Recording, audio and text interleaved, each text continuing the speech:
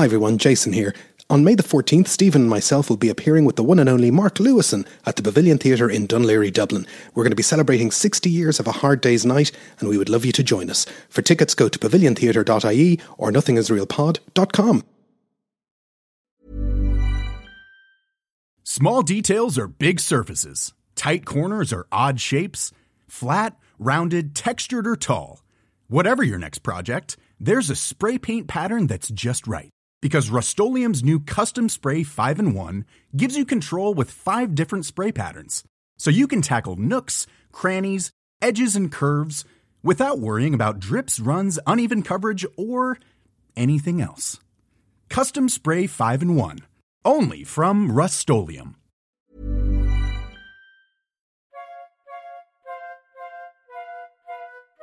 Welcome to Nothing Is Real, a podcast about the Beatles. Everybody thinks they know the Beatles, but how much do we really know?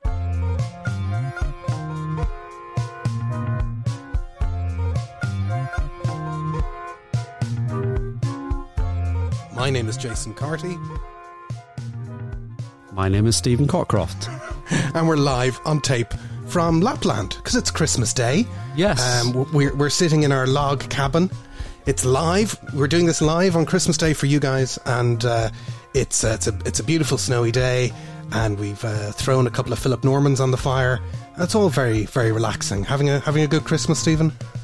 It's very relaxed. I don't know about your chestnuts, but mine are roasting. I can see that you've exposed your chestnuts to the fire, and that's what it's all about, really, just relaxing. And this, unbelievably, is our 5th annual review. Our first one was in 2019. This is number 5, and once again I'm going to ask the question, was it a good year to be a Beatles fan? It's always a good year to be a Beatles fan. And that's always the correct answer. But this year in particular was a very different year to be a Beatles fan, and we'll get to it. We will get to it. But if you haven't heard our review episodes before, our plan is to generally walk through what the Fab Four and all peripheral Fab Fourites have been doing for 2023 and see what we all think. I think it was a good year. We're certainly in a very different place than we were 12 months ago, and things have happened that we didn't think were going to happen. This is very true. This is very true. Let's start with some of the low-hanging fruit, which is Mr. George Harrison. He didn't really have a very impressive 2023. What? Oh, I'm sorry. You were just excited that his catalogue landed on Atmos in streaming services. That's all you've been listening to all year. That's all I've been listening to, is because I'm the Atmos guy. I don't know anyone with an Atmos system, including myself. I would like one, but I still haven't delved into the magical world of Atmos. I have a 5.1 system, and I don't know whether if I just buy another 2 speakers and connect them to the additional speaker connections at the back of the receiver, it works or not. But if someone would like to send me a pair of up-firing speakers, I'm prepared to give it a go. But well, it depends whether your decoder is actually an Atmos decoder or it's just sending some of the 5.1 channels just onto extra channels, because that's not true Atmos. I think I won't have true Atmos, and I'm quite frankly not prepared to spend what it must be £50 or £60 to buy an Atmos decoder. I'm guessing at least 50. It's a lot more. It's quite a significant well, it depends on which way you want to go. And the thing with Atmos is a wide range of things seem to be Atmos these days. So a pair of Beats Flex headphones will play in Atmos, but that's not multi-channel Atmos. A laptop will play in Atmos, but that's not Atmos. For that kind of big room Atmos things, you need I think 7.4.1 or something. I don't know. My prediction for 2024 is that I will not be investing in an Atmos decoder thing. Yeah, and as you like to say, think of the children. And I don't know if Atmos came into the house, it's like, oh my God, how many speakers can I get this King Crimson album out of? I think there'd be the local council would get involved. Isn't Atmos the new 5G, and it's going to kind of fry all our brains and make us vote for Donald Trump? I mean, I'm not prepared to take that risk. Well, no, I don't. Geez, I don't want to take any risk that anyone might vote for Trump. Yeah, I can also confidently predict in 2024 I shall not be voting for Donald Trump. I think that's safe to say. Is that your inner monologue talking?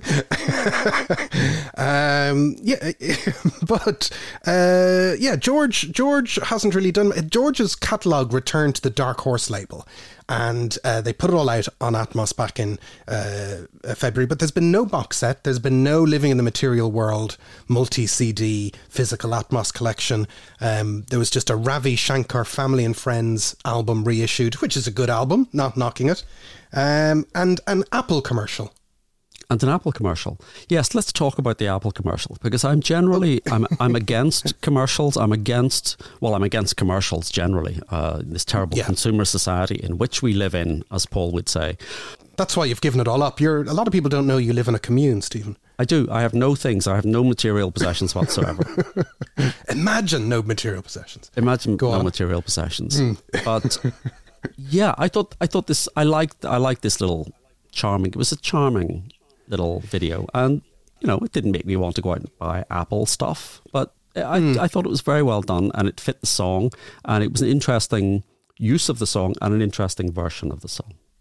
Yes, it's kind of an amalgam hybrid of the new and old mixes of the song. And if you haven't seen it, it's this...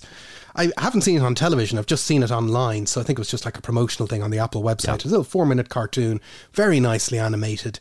And it uses George's Isn't It a Pity? And we've touched upon this before. My feelings have kind of changed over the years from the very puritanical, no music should ever be in ads, to the fact of, well, maybe there's going to be 1 or 2 extra George fans as a result of this little commercial. It doesn't matter. Nothing matters anymore. That's since you were paid $100 to advertise that Canadian chap's radio show. Your attitude changed entirely, as did mine.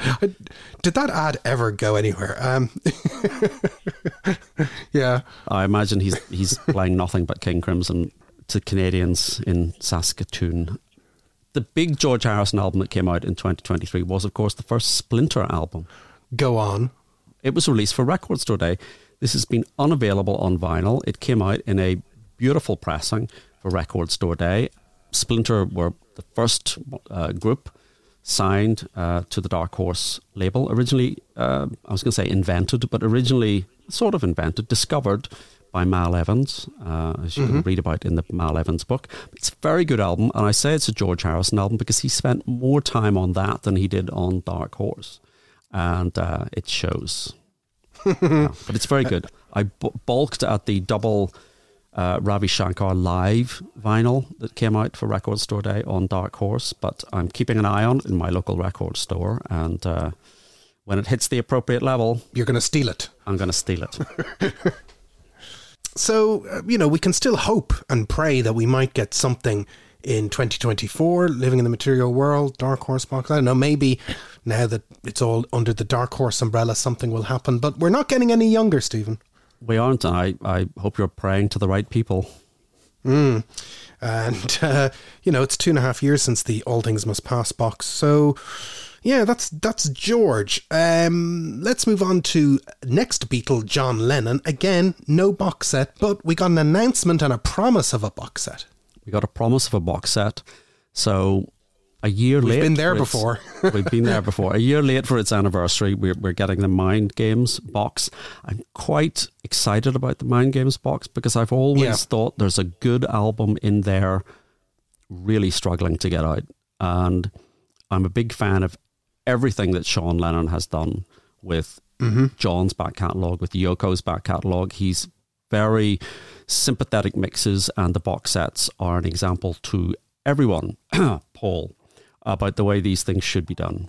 I second your emotions and your statements. I would say, it seems to be, if you haven't heard the news, it was announced on Lennon's birthday, when they usually make their announcements, that there's a Mind Games box set coming in 2024, which is likely to be in the exact same format as the Plastic Ono Band and Imagine boxes, which is multi-disc, multi-types of mixes, surround sound, and all the rest. And there's also going to be, just like there was with Plastic Ono Band and Imagine, a big standalone Mind Games coffee table book, which I'm also very interested in, because I'm thinking, how are they going to fill a book with all that stuff? What's in there that we haven't seen? And we can still ask, Wither sometime in New York City. I think we have to let that go. But the thing, there was a song I was listening to during the week which just came on Random Play, which was Meat City, right? Yes. And I just thought, oh my God, that song, if it's mixed, sympathetically mixed well, that song is going to fly. Because it's pretty good. It's a great song. And I just think this is not, I think, a controversial view. I think the worst producer that ever worked with John Lennon was John Lennon. I think he was a terrible producer of his own work. Some of the songs on Mind Games I really like, but they just don't kind of work. And I think the sort of the remaster that came out years back on CD helped, but I think I'm counting on Sean.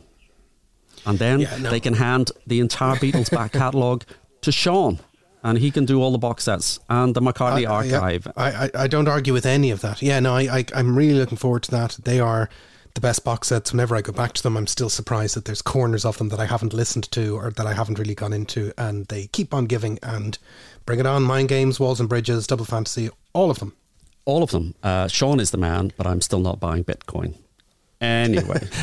Yes, and I'm not going to throw away my voting registration, and not all politicians are the same. Anyway, that's John. The next Beatle I have on my list is Chex Notes Ringo Starr. You're pretty much... What? I see you're going in reverse order of bigness. I'm going in reverse order of activity, yes. And going... Ringo should be number one. Should be number one. Ringo has been doing that thing he's been doing for the last little while, which is touring and putting out EPs. And I do not have a problem with any of that. He's done 2 kind of North American jaunts. He's already announced another one starting in May 2024. He's put out the Rewind Forward EP, which has a brand new McCartney song and performance on it. I'm not complaining about any of that. No, I think Ringo has spent all of 2023 like he has the last 5 or 10 years, which is being Ringo. And fair play to him. Fair play to him. Fair play, it's not Van Morrison. But I don't know, are we ever going to see him on this side of the Atlantic again? He seems to be quite happy getting in the van, well, private jet, with his mates for 6 weeks and travelling around and just calling it a day. He can't be making a ton of money on those tours because he posts these Instagram videos and he's staying in very palatial and lovely hotels with his crews, and they seem to be travelling very comfortably, and he's playing kind of 3,000 or 4,000 seater halls. But it's good for him if it's the fun of it.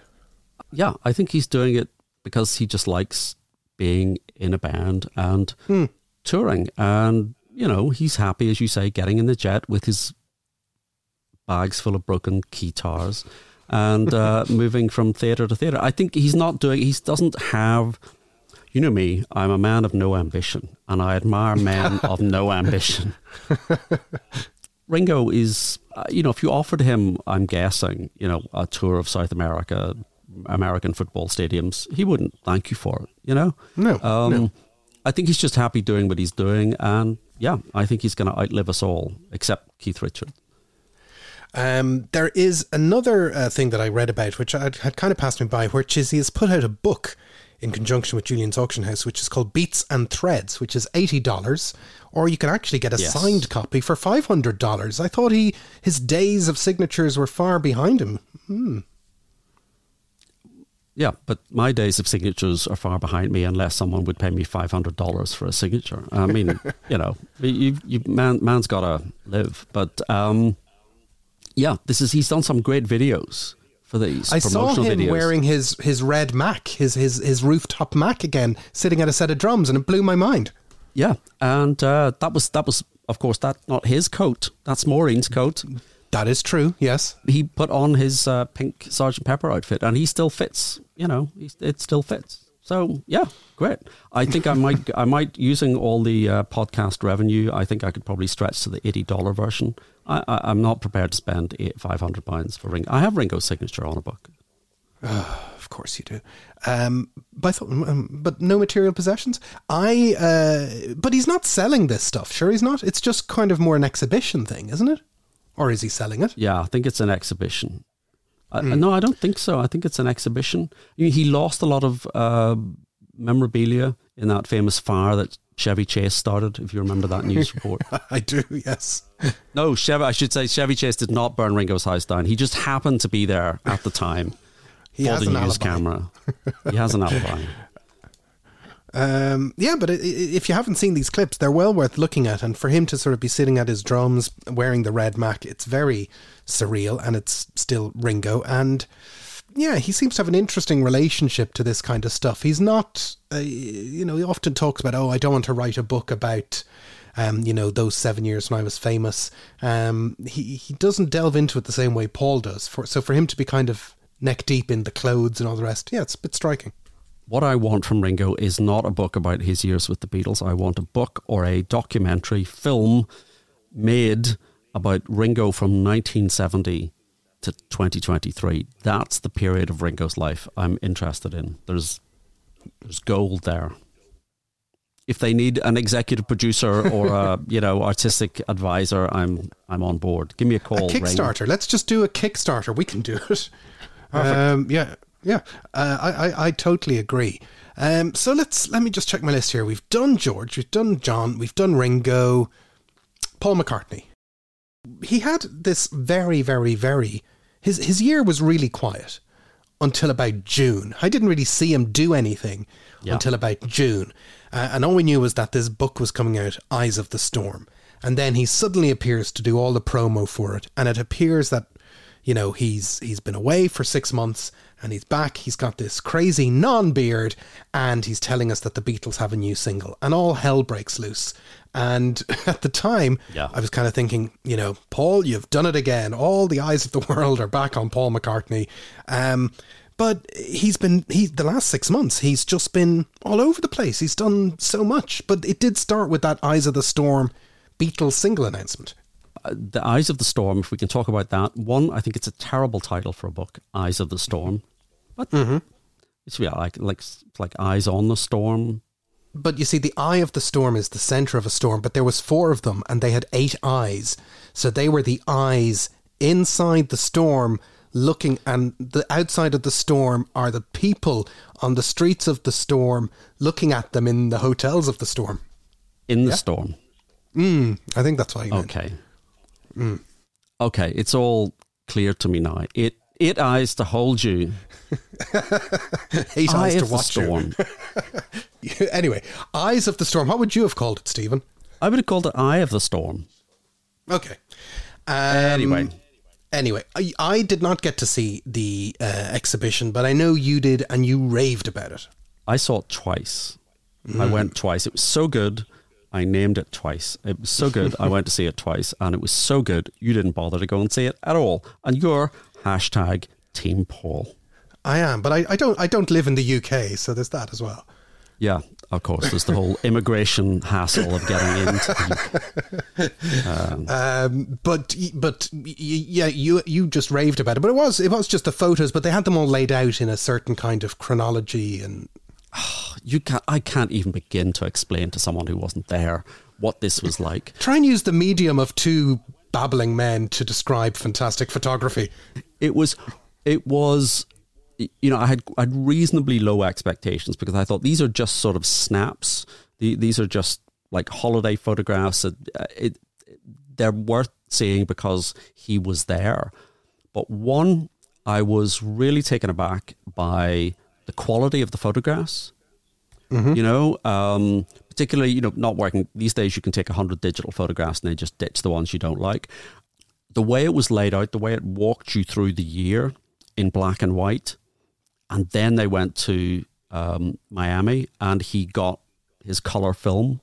And some of the shots in Miami were just amazing. And I think the thing that came across was the sort of innocence of it. The fact that these were just 4 guys from working class backgrounds in Liverpool, from a black and white Liverpool, just lazing by the pool in Miami.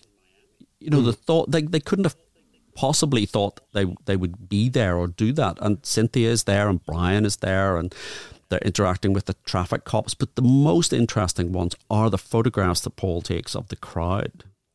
The screaming people behind barriers as they're driving up in limousines, and he's just kind of going click, click, click, click, click. So you get these series of quick reaction shots of there's one of a little girl screaming, and then her mouth gets wider and wider, and she's sort of straining to get to the car. It was spectacular, and I think it's now moving to America. Okay. And it's going to be an exhibition, so I would really recommend everybody to go and see it. If it's within 100,000 miles of where you are, go and see it. If it's on Earth and you're on Earth, you should go see it, unless you're me. Now, he did, at the start of all this was the first we heard about Now and Then. He didn't name it as Now and Then, but he said, and it was a bit of a fiasco. It was probably a bad way to launch it, because he said the dreaded word, we've used some AI. We've got an AI Beatles single coming out. And you and me, Stephen, we're very good at nuance, and I understand technical jargon, but a lot of people thought this was just going to be one of those totally made up fake songs. Yeah. It wasn't an AI song. They'd used machine adapted learning by Peter Jackson, but he teased this single, and I have to admit, at the time I kind of thought he was, I didn't realise it was a done deal. I think initially I thought he was talking in a vague, this might happen type thing. But we now know in retrospect, back in June, it was in the can. It was done. It was done. And I expect there were a lot of PR people in Apple not happy. It was kind of, like, I imagine there's like a big button they can slam on the desk. Paul's gone rogue. And they have to go into damage limitation mode, and it was like they suddenly had to get Giles Martin out to say it's not AI. Then Ringo was commenting, it's not AI, it's actually John. It's certainly, as you say, Paul is very good at generating headlines when he's got something to promote, but I think that set a tone for what was coming. And as you know, I'm not a cynical kind of guy, but I felt Apple didn't handle this well from the beginning, and I think they were probably off balanced by Paul and his announcement, and they never, I think, really recovered. They never really got ahead of it after that. Yeah, I mean, let's come back to Now and Then in a second, because I just want to wrap up one or two other things. The other kind of stuff that Paul did was he went back on tour, which was quite amazing. He's just finished now a run of massive South American shows. I think your prediction last year was that he was not going to play live ever again. And I wanted to know, would you like to make a prediction for 2024? My prediction for 2024 is that for the 54th year in a row, Paul will not play in Belfast. Okay, I think that's an even money bet. That's my prediction. I think right. It's you're never on Facebook, so you don't see the emotion that this stirs up whenever the live show from Rio, and it was available as a video, it was live streamed, and somebody put it up, and then immediately somebody said, I can't sit through 2 hours of Paul's old man voice, and it's just terrible, and he should not tour ever again, and people saying it's Paul McCartney and blah blah blah. And I think the circular argument. Yeah, and I think my attitude there is, if Paul wants to tour, it's not for us to say that he can't tour. And I think if you're at a Paul McCartney concert, certainly for the first time, there's no better place in the world. There's no better place. Yeah. The emotion will carry you through. If you have seen Paul McCartney at any point in the last 6, 7, 8 years, know that this is going to be the same show. Yes. I don't know why it's been renamed Got Back.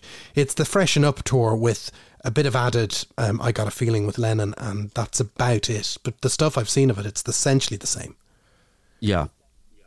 Yeah, because I think probably they called it Get Back because calling it the same old is probably not a winning tie. But it is a part. I'd quite like to see the John Lennon duet on I've Got a Feeling. But apart from that, it is the same set list to all intents and purposes. Yep. So having seen him 3 or 4 times in the last, in 2018, 2019, I don't need to see this show again. But go and see him. It's Paul McCartney. He's doing the hits. He will, deliver replicas of the band. Will deliver Beatles tunes. And go and see him. Personally, I would rather go and see Ringo. Yeah. Just because I haven't seen Ringo since the early 90s. And I think, well, that would be an interesting thing to see. I'd like to see him one more time. Of course, I'd really like to go and see the Stones. But anyway, well, we can get to that in a sec. Paul did North America in 2022. He's just done Australia and South America in 2023. You know, is Europe next on the cards for 2024? The stadia of Europe seem to be filling up with gigs already. I certainly know in Dublin, looking at the scorecard for gigs next year, we've got Coldplay, we've got Taylor Swift, we've got a couple of other big stadium gigs coming through. So he better find some room if he wants to hit this part of the world. But you know, that's Paul. He's going to go somewhere, I guess.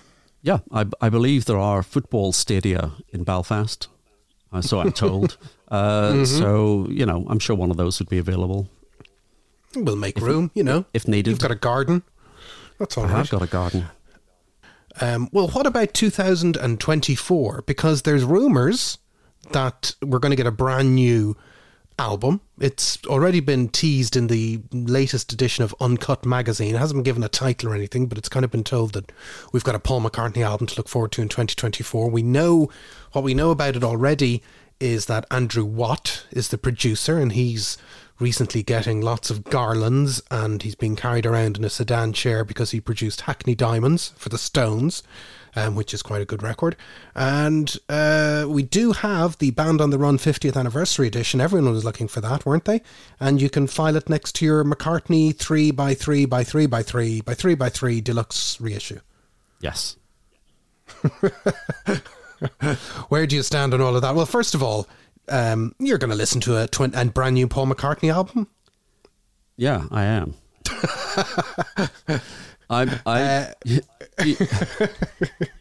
Yeah. Not so tough now. Yeah, I will listen to a new Paul McCartney album, and I am excited. The first thing that was in my head when I heard the Stones album, I got to the end of that and I thought, oh my God, this is the guy that's going to be working with McCartney. So yeah, I'm very optimistic. As you know, I'm not a fan of Chaos and Creation. I don't think Godrich was a good fit at all for Paul. I was not blown away by New. I was not blown away by Egypt Station. I really liked McCartney 3 when it came out. So much so I actually, bought 2 copies of it. But it's out again. What is that about? I mean, they're supposed to be promoting Band on the Run, which I had in my head was going to come out this year, this side of Christmas, because that's, it came out very late in 73, but it's actually coming out in February 74, or it's coming out in February 2024. So they're advertising it now, but at the same time, they're putting out another version of McCartney 3 with a cover by, the same guy that did Now and Then. So Paul is kind of linking to that. And I think, no one wants this. Well, no one wants it. I find it odd. I totally agree with all of that. I find it odd that he announces Band on the Run for February, then subsequently announces another reissue for sooner than that. And there'd be a lot of happy dads with their copy of Band on the Run if they'd released the 50th anniversary edition in the first week of December 2023. I think it's an interesting reissue. Again, if people haven't heard, it's the first album remastered, whatever. But then the second album is what Paul is calling underdubbed, which is essentially an early mix of the album that was done in the start of October 1973 by Geoff Emerick in order to prepare the album for final overdubs, final vocals and strings. So there's no orchestra at all. There's a couple of missing guitar parts. There's a couple of early vocal takes, and it's a different running order. And we've already got one track out, which is the Band on the Run, title track itself, which is an interesting listen. You've listened to it. Yeah, it was interesting, but it's not essential. And well, is anything essential, Stephen, really? What's the point of I think living? the deluxe box set of Living in the Material World is essential. Oh, okay. But it's interesting. I think it's an interesting thing. And, it makes me think, well, why didn't you do this for the Band on the Run archive set? 100%. If you had this, why didn't you do that? I would be more interested to hear the demos that were supposedly stolen in Lagos. But again, even that story, he didn't record those demos on a cassette tape. You know, he Yeah. recorded those demos in Rude Studios largely, and then they were dubbed to a cassette so that he could take them to Nigeria, and those cassettes were stolen. But he must have those demos. That would be a more interesting thing to me than an underdubbed is, you know, it's as much a word as rock down. It's a stupid word, yeah. You might as well say Band on the Run unfinished. Well, Because- it's just the rough mix. I am a big fan of alternate albums, I have to admit. Fleetwood Mac have put out a series of alternate albums in the last couple of years of different mixes and different takes, and it's kind of fun when you want to listen to Band on the Run but don't want to listen to Band on the Run. You can kind of put it on. But you're right, it should have been a disc in the box set back in 2010. It should have been a standalone record store day release, that kind of thing. I don't really need an umpteenth copy of Band on the Run to go with it. I'd be happy for it to be a standalone release. But I'm glad it's something, and I think it will be interesting, and I do like parallel history versions of records. Have you seen how much it is? Yeah, I'll be streaming it. Yeah, everything's expensive. It's a double vinyl album, and the price on the McCartney store is $52.99 and £4.50 for shipping. So Yeah. it's almost 60 sterling. You know, it's over €60 for a double album. And you've already got the first album. You've already got the first disc multiple times. I've got many, many, many copies of Band on the Run. I've got the 25th anniversary edition, so I'm kind of tickled that it's the 25th anniversary of the 25th anniversary edition, which was the first underwhelming reissue of Band on the Run. So maybe we can kind of make our own box set with all these kind of Frankenstein sets of Band on the Run. I'm going to buy the CD, I think. CDs are back, people, I'm telling you this. But It's if only £26. No, it'll drop. If though we are getting this reissue in February, and we've got this Andrew Watt album coming down the tracks, I can't really see another big reissue coming next year. The London Town Back to the Egg, I'm just going to assume that's dead in the water. Is the Archive Collection dead in the water?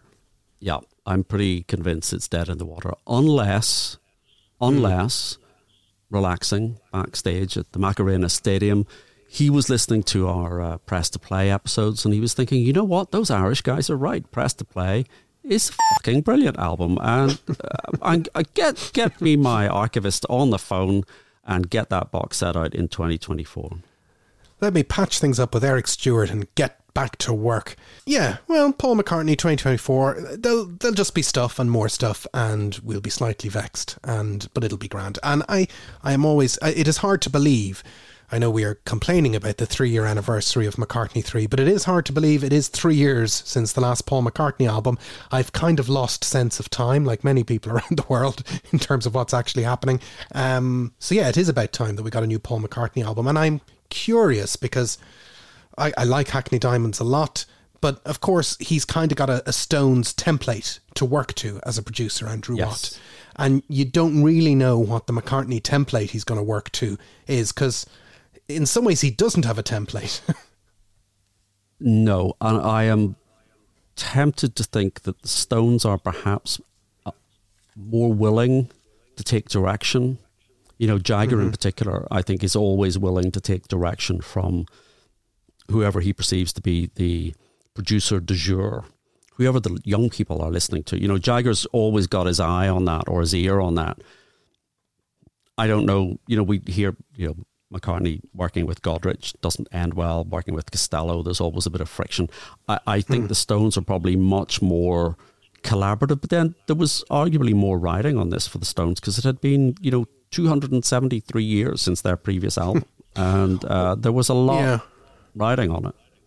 Well, the question is, and I don't know how true it is, but there's this sort of hubbub that it's not necessarily a Jagger album, but that Jagger was the main motivator to get this record done once and for all, and to lead out on the making of it. And I don't know how true that is, or maybe that's a bit of projection. It's interesting. I didn't get that sense from listening to it.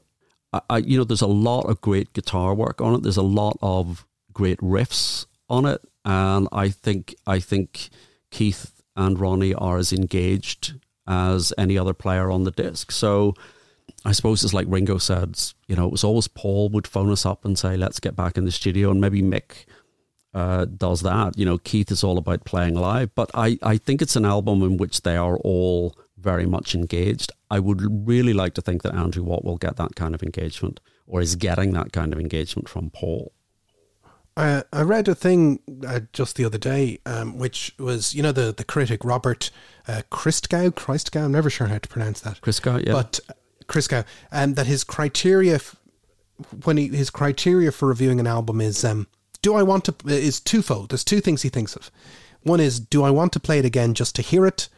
And two, am I ever actively and unconsciously enjoying what I'm hearing on some purely aesthetic level? So do I want to hear this thing again? And am I actively getting something aesthetically enjoyable from it? Which seems like a very obvious thing to say, but it's nice to hear it put so succinctly.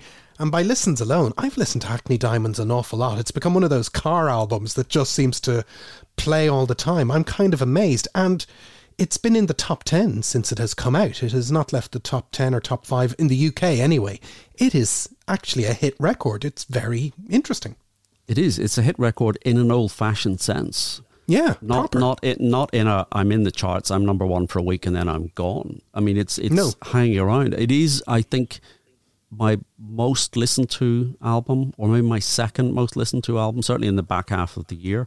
But yeah, it is an album that I haven't grown tired of listening to it, and I've listened to it a lot. Yeah, me too. So it bodes well. We'll see what happens. Okay, I think we need to kind of flex our knuckles and get on to half an hour in to talking about the actual Beatles and the actual Beatles in actual 2023. And there was a couple of small parallel stories. There was the Stowe school tape, which was very interesting, and all the rest. But let's just cut to the chase and let's talk about now and then. When we started this season, we did an episode 0. You know, we did not know back in September what exactly was happening with Now and Then. So, you know, Paul did this kind of ad hoc announcement. As you say, there was a bit of rowing back done. There was this moment in August when we thought it was all about to drop, and it didn't. What we've subsequently learnt was that this song was ready at the end of 2022, and they had to try and figure out when to put it out. And it was very nearly going to come out earlier in this year. It was supposed to come out in March at one point. But they were trying to figure out where, once they knew in the second half of 2022 that this song was coming, they were trying to figure out, they being the record company, about what it could be attached to. So before we get on to the song itself, the Red and Blue reissues, was that the right decision? No. Okay, continue. No, it absolutely wasn't. It makes no sense whatsoever. And I know that people will complain about me complaining, but I think it was a terrible decision. And I mean, you can say, oh, well, you know, the albums got to number 1, except, well, maybe, no, they didn't.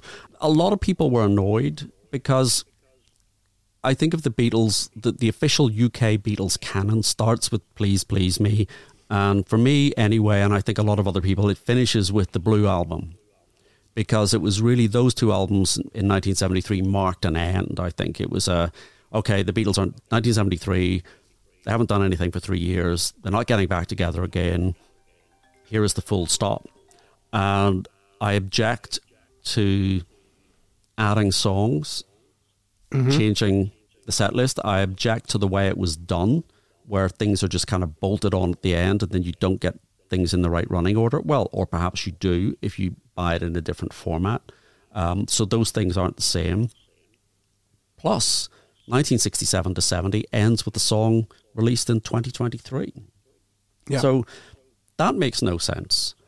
And for me, I would be very annoyed if in 2027 they release Sgt. Pepper and say, but you know what we're going to do? We're going to not only remix them, we're going to put Strawberry Fields and Penny Lane in there, because that's what the original intention was. And I think no one wants that tinkering with Sgt. Pepper or the White Album or changing the running order or mixing it up. And I regard the Red and Blue Album as much as canon as the 13 UK albums that came out between 63 and 1970. So here endeth the rant.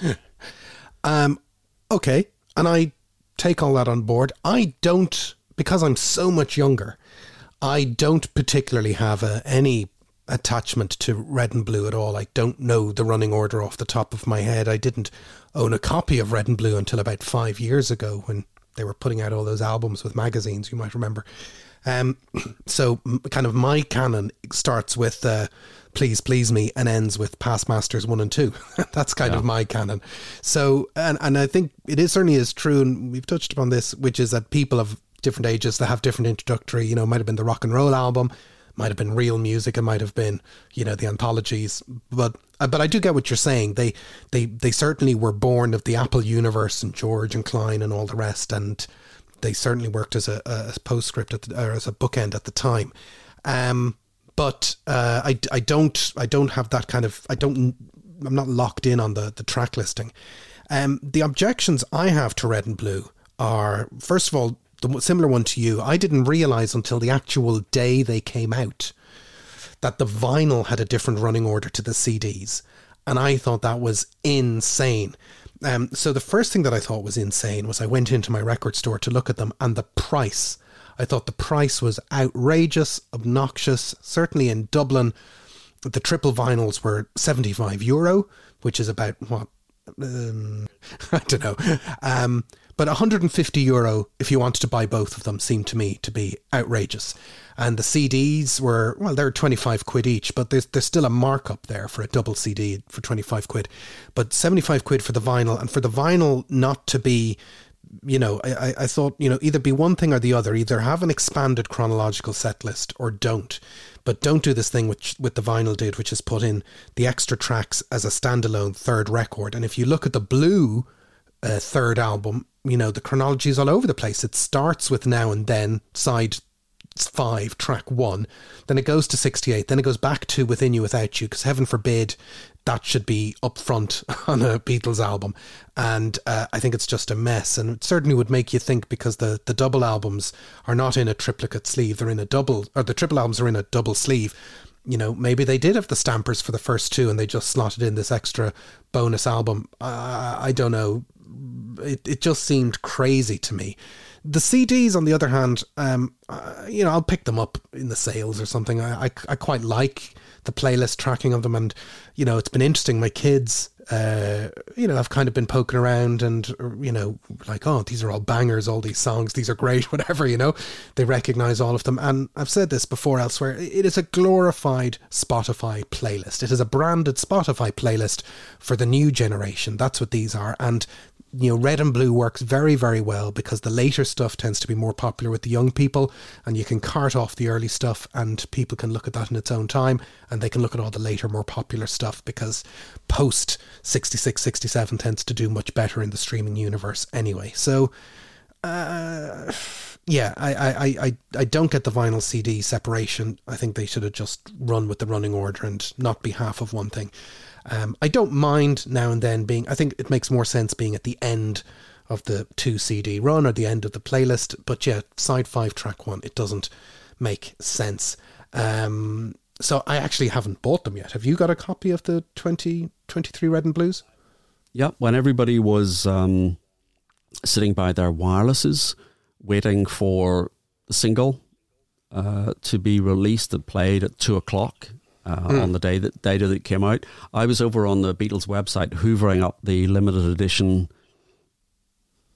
box sets and things. So I bought, you know, 50 copies of the cassette single, and no, I bought the double box with the 2 vinyl, but it's not. I'm not opening it. It's just, it's part of my pension plan.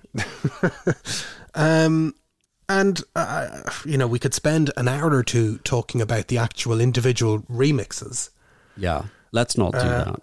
Oh, okay. I thought you were going to say, let's actually do that. No, because, I mean, I've listened to some of them, and I kind of think, there's nothing that I want to hear. These are not for me. These are not for you. These are for young people. If we had a young person, we could ask. Definitely not. There definitely isn't a young person anywhere. Have you any, maybe we'll keep it to one. Do you have like one good remix, one bad remix? The one bad remix is I Am the Walrus.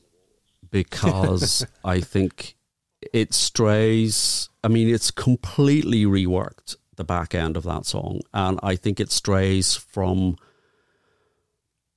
a production decision into an artistic decision. And no doubt the Beatles themselves or their organisation have signed off on it, but I think it goes beyond simply pulling out the drums or boosting the backing vocals or creating a stereo mix or moving the drums to the centre. It's an actual artistic decision to fundamentally change the back end of that song. And I appreciate, I listen to it and I think this isn't the song. It's like getting up in the morning and coming down to your living room and finding all the furniture has been rearranged. It's like your house, but it's not. I mean, that happens to be quite often, to be fair. But have you checked your carbon monoxide alarm? Yeah, I think that must be it. But I'd say so. I get these are not for me. These are for, as you say, people listening in their kitchen on a mono speaker, single speaker, blasting out. Fair enough. Not for me. Do I have a mix that I really no. Okay, fair enough. When I first heard the I Am the Walrus remix, I kind of laughed. I thought it was so egregious. It's apparently supposed to match the chaotic mix of the mono. I'm not too sure about that. It's very different. But the two ones that really annoyed me were Revolution, because I really wanted that to kick ass, and it still doesn't beat the mono version, and Old Brown Shoe. I don't know what they've done with Old Brown Shoe, but it's just a mess to me. The ones I do like, I think the Rubber Soul tracks are really actually very good. The In My Life mix, I think, is really, really soft and lovely and perfect. You Can't Do That, Hard Day's Night stuff. There are some kind of shining, sparkling moments, but once you get into that stuff that you know intimately, and it seems very, very different, it's very strange. End of part 1. Intermission. Cool fact, a crocodile can't stick out its tongue. Also, you can get health insurance for a month or just under a year in some states. United Healthcare short-term insurance plans, underwritten by Golden Rule Insurance Company, offer flexible, budget-friendly coverage for you. Learn more at uh1.com. I'm Sandra, and I'm just the professional your small business was looking for. But you didn't hire me because you didn't use LinkedIn Jobs. LinkedIn has professionals you can't find anywhere else, including those who aren't actively looking for a new job, but might be open to the perfect role, like me. In a given month, over 70% of LinkedIn users don't visit other leading job sites. So if you're not looking on LinkedIn, you'll miss out on great candidates like Sandra. Start hiring professionals like a professional. Post your free job on linkedin.com/people today. End of intermission. Part 2. But we still are skirting around the issue. Everyone wants to know the official Nothing Is Real opinion on Now and Then, because when eventually they did get round to releasing Now and Then, and we can argue whether it was the Stones or Taylor Swift that delayed the announcement, it was a very tight announcement. It was announced one week, released the following week, and then the Red and Blues came out the week after that. Now and Then, what is your verdict? It's quite nice. It is quite nice, isn't it? I think it's great. I think it's a wonderful song, and it's I kind of heard it again about a day or two ago, and I hadn't heard it in a week or two, and you kind of need, these things need a bit of time and need a bit of distance, and I was kind of potting around, and I realised I'd bought the single, but I'd never actually played the single, so I put the actual 7-inch on. And yeah, it just sounded lovely. I think it's a fantastic song. I don't really have a problem with it being at the end of the Blue album. I think, I know your point that it's 67 to 70, but I think it does work on a number of levels. I think it's a fine song. I think it's very well constructed and put together. But the thing that has struck me throughout the last couple of weeks of hearing it is that you are getting John Lennon's voice. And we had Real Love and we had Free as a Bird, and as much as I'm very fond of those songs, you could kind of tell that there was some trickery going on. There was a veil in the song. Whereas with Now and Then, it's really, really incredible what they have done technologically, and to actually be in a shop or to turn on the radio and hear John Lennon's voice as the voice of the Beatles, to me, I think has been a great thing. I think it's a great thing. But you asked me, did I think it was a good song? I think it's an okay song, but it doesn't have to be a great song. It's enough that it exists.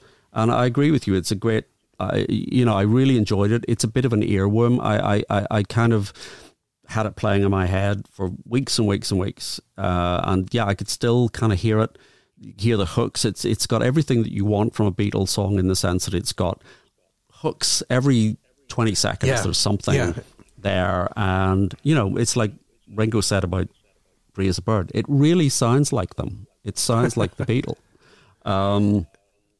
But I had heard the work tape, and let's be clear, it's not a demo that they were working. It was a work tape. It wasn't a demo. It was less than a demo. Yeah. And I think, in 1995, George Harrison was probably right that this is not a particularly good song. The tape is terrible. Let's not talk about the rewriting of what did George actually say or what did he actually mean. But I think it's like you always say, Paul McCartney has this superpower that he can hear a record in his head. He can hear the finished record. He knows what the drum part is, what the bass part is.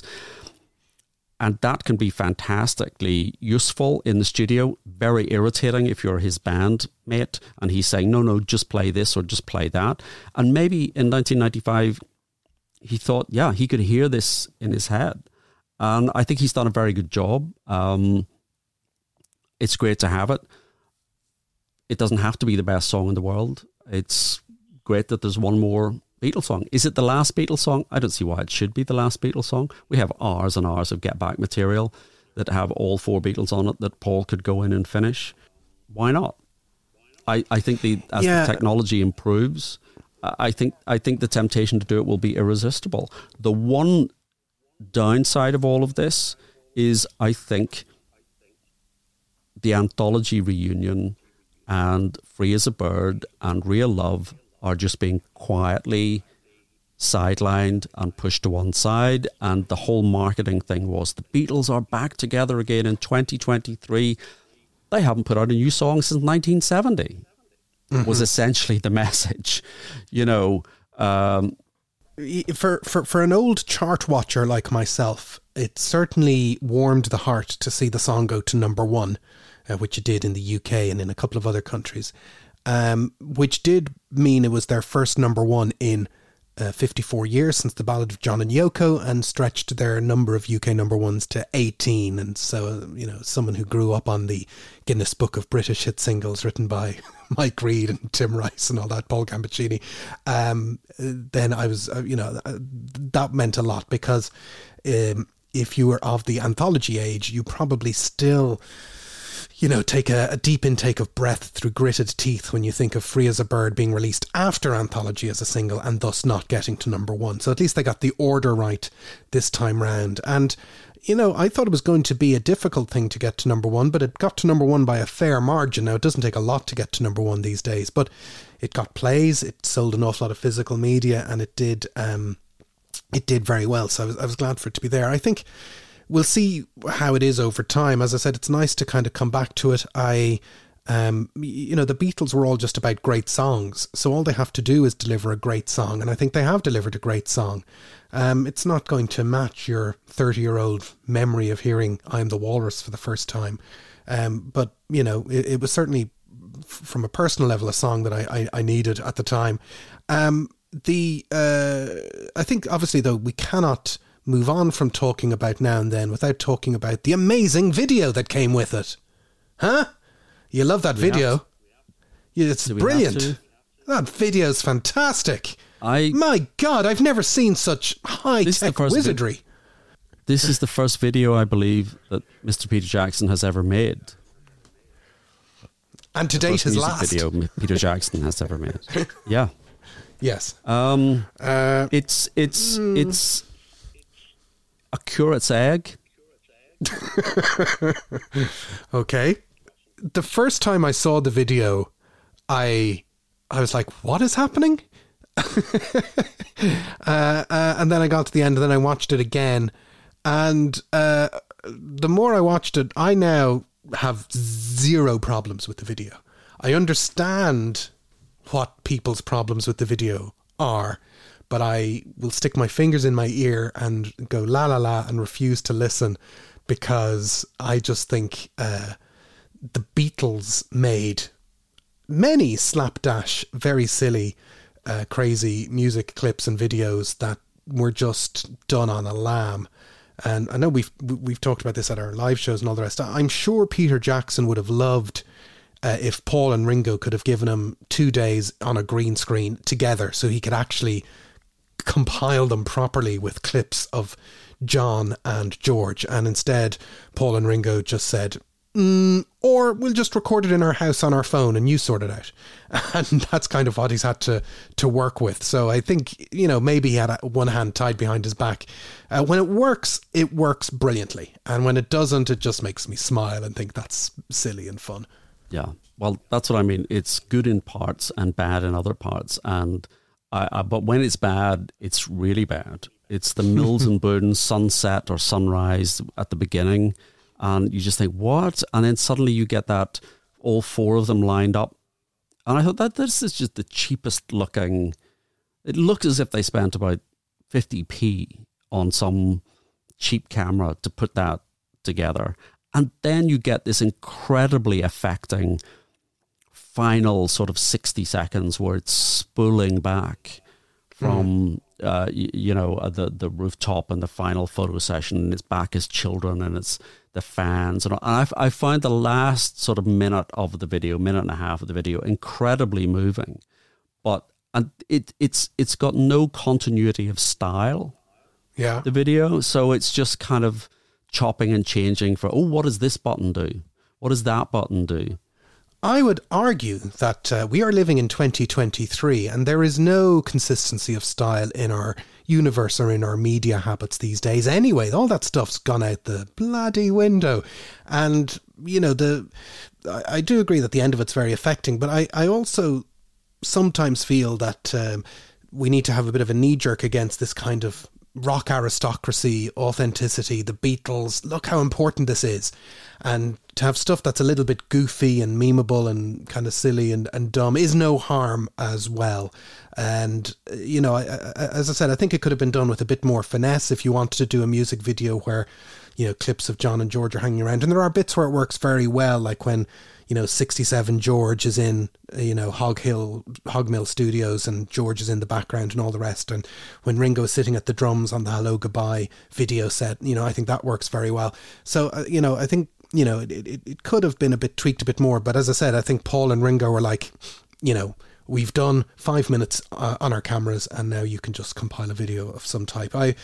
Again, I'm very, I have found the interesting part of this process is that, once upon a time, Beatles music was being reissued and remarketed, and I was the young person buying it when it was coming out on CDs and all the rest, and Anthology was coming out. I'm very interested to see the generation whose first significant exposure to the Beatles was Peter Jackson's Get Back, for them to experience a new single, for it to generate so much joy in younger Beatle fans. And again, my own kids were like, yeah, there's a new Beatles single. That's, it is a little seed that will grow and have repercussions, this song, for a lot of people. There's an awful lot more Beatle fans because of what's happened in the last 12 months. Yeah, I'm so old. I'm not going to live to see that little seed grow to be a mighty oak. We don't. The best time to plant a tree was 20 years ago. Second best time is now, and we don't plant trees to sit in their shade, but for future. I don't know. I'm trying to think of the old Japanese proverb. But in short, now and then, I think it's great. It's fantastic. I'm delighted the world has one more Beatles song. I look forward to having more time with it, and yeah, it's a thumbs up from me. I certainly did not expect on January the 1st that by Christmas we would have this song. It irrespective of Paul's early firing of the gun back in June, I'm still surprised and amazed that it actually happened at all. And there's one final story. Did you hear the story, Stephen, about the Caroline Bookman, who was in the string section for Now and Then? Did you hear this story? It's a very sad story because Paul recorded the strings for Now and Then in Los Angeles in 2022. And it was recorded in secrecy, and the string players were gathered at the last minute to come to the studio to record what they thought was just some strings for a solo Paul McCartney song called Give and Take. There wasn't any vocals. And one of the string players was a young lady called Caroline Bookman, who sadly passed away in March of this year. She'd had a battle with cancer and she died at 48, and she never knew that she played on a Beatles song, that she played on their final, to date, number one. I mean, it's kind of quite sad and remarkable how the Beatles wind their ways into people's lives. And Paul kept that secret. Now, you know that there's a significant noisy cohort of Nothing Is Real people who think we are too mean to Paul McCartney, and I'm going to wind that back and say I'm going to give Paul both my kidneys and I love him very much. But, you know, I just heard a noise there. I think even though we are live on Christmas Day broadcasting to the masses, I have definitely heard somebody scurrying about outside. And I know it can't be producer Ado because he's unfortunately been called away. He's normally here on Christmas Day, and I definitely made sure that he didn't follow us up to the cabin.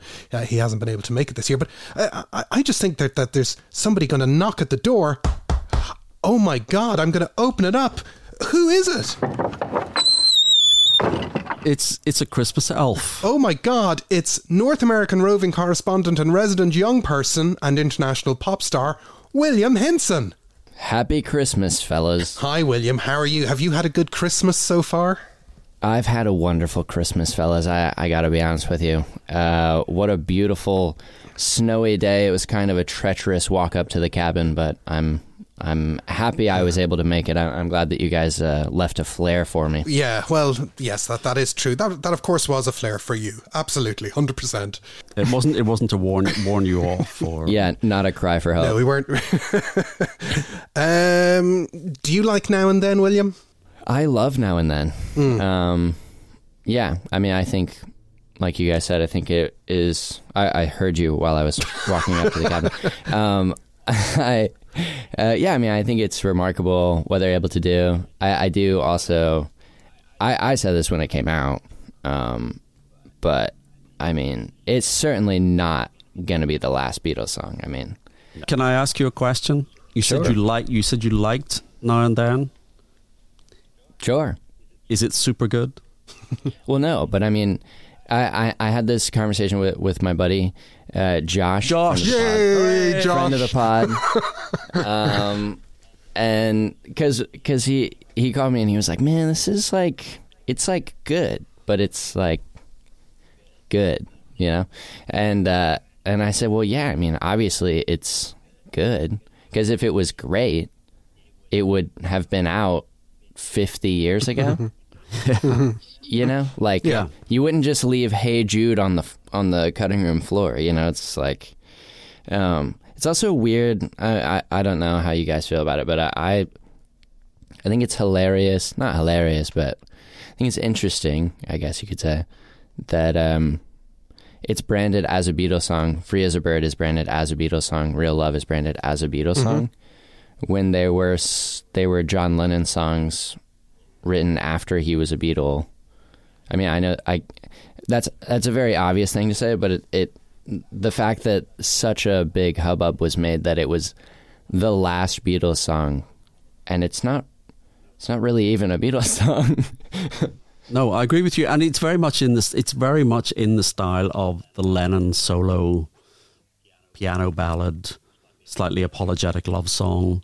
You know, that he didn't really do those until, you know, it's Imagine, basically. It's post 1971 Lennon. But we are post 1971. I mean, it is 2023 Beatles, and I know what you mean. This isn't the last Beatles song, but I think in many ways it is the last de novo Beatles creation. You know, there's other stuff in the vaults and there's other stuff that Sure. we pulled out, but you know, and yeah, Lennon is strictly speaking the songwriter, but Paul has edited it, taken certain bits out, he's moved it around. There is a bit of Lennon and McCartney tweaking going on here. I 100% agree with you. I just think that it's interesting. So many people get upset about, you know, oh, it's, do we touch the sacred texts? Do we leave it alone? And like, honestly, I mean, McCartney, he's a pretty driven guy. We all know that he's a pretty driven guy. He could go in there and piece together something every day from all the material that by that metric, it's like, okay, well, what is special, what is allowed, and what isn't? You know what I mean? I think that was my main thing about Now and Then. Obviously, though, I'm kind of like you, Jason. Like, I think the chart thing. I walked around. That was the week of Thanksgiving or right after Thanksgiving or something. And I walked around to all of my family and I said, can you believe that a band that broke up in 1970 is number one in the UK? But yeah, I like Now and Then. I'm happy that it happened. I think, kind of going back to what you just really quick, I just wanted to say really quickly about the McCartney, the Band on the Run new anniversary edition and McCartney 3. I think if truth be told, I think probably those announcements were delayed by Yes. Yeah, you're right. Now and Then and the Red and Blue. And, all those dads that would have been happy to have a 50th anniversary edition of Band on the Run probably are sitting there fine with their editions of the Red and Blue that their kids got. or their Who's Next 11 CD set, which is probably the reissue of the year. I think... of course, you've made me think there about Liverpool Sound Collage. Is that Paul McCartney going back to Beatles tapes and making new music? It kind of is. He could be doing all that kind of stuff. Honestly, again, I'm down. I personally, as long as it's done well, I think that's fine. And I think Now and Then was done well. I think secretly Now and Then sounds like I Don't Know from Egypt Station, but I'll digress. It's very 21st century McCartney production. Yeah. With a little bit of Rocket Man soundtrack from Giles Martin. It's quite, considering this is the guy who quite recently gave us a song called For You. It's quite a very clean, clear production of a record. There's nothing there that's necessarily going to timestamp it. You can argue there's a bit of timestamping with what good old Jeff Lynne did to Free as a Bird. Some people are not fond of that, but there's a very, Paul hasn't made a record that sounded as clean and unproduced in quite a while. You can kind of often feel the hand of his producer, like you do in Egypt Station or all the rest. So it's as you say, sure. Rocket Man soundtrack is a good shout. It's a very clean production. Strings, drums, neat, everything in its right place. Yeah. I thought it was done really well. I just think it's like Stephen, Apple has just, they must be running around amidst a fire. Well, over there. They're also dealing with the biggest band in the world with this really heavy legacy and 4 people who are all intimately involved in what's going on, with one person in particular, Paul, really driven, as you say, to try and be it is not a hands-off operation. Dylan runs a hands-off operation. You want to put out the bootleg series number 50? I don't give a shit. Just do it. I'm just going to go on the road. I'm going to record another crazy album. And, he just, it's a different type of archive. It's amazing that anything gets done. Red and Blue are kind of an expensive folly, but Now and Then I think is a great song. I'm glad it exists, and I think we can all agree it's better than The Long and Winding Road. Okay, that's my controversial statement. No? Can I tell you the one thing that genuinely upset me about the lead up was the fact that when they interviewed Ringo and they said, "Why is this not out yet?" and he went, "I don't know." It should have been out by now, but I don't know. And you just had a genuine sense that and the rumor is that he did not particularly want to revisit this. He did not particularly want to do it when he was first asked. And supposedly the rumor that Giles Martin was dispatched, that Paul said, do you want to come and we can do this? And Ringo, not so keen. And that Giles Martin then persuaded him to come and do it. So I think there is this sense that Ringo, yeah, fine, come in, drum, I'm gone, do what you like. And he had no part of this. And I think it's kind of, I used the word on Facebook page and then I was sort of criticised or laughed at, that it was kind of distressing that one of the key members of the band, 50% of the band who are still with us, seem to have no insight or not be involved in these decisions. Ringo has form. Like, you remember when he was waving the Revolver box set around online before there was an announcement? Like, he just doesn't, like, you could say to Ringo was definitely told at some point, Ringo, that song is coming out on November the 2nd. End of story. Yeah, whatever. I don't know what's going on.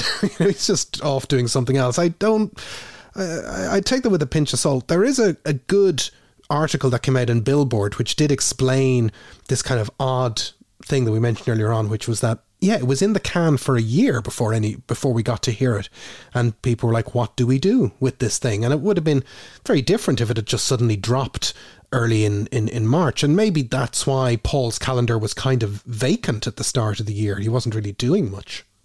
Then they took a decision and they looked at the diary, they looked at the release schedules and said, when absolutely the best time to release this?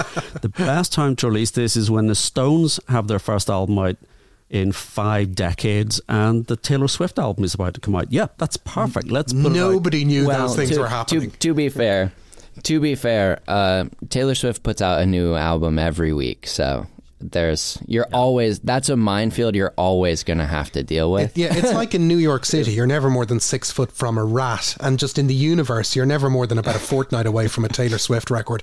That's just the way it goes. Exactly. We're in Taylor's universe, and you keep her name out of your mouth, Stephen Cockcroft. She's great.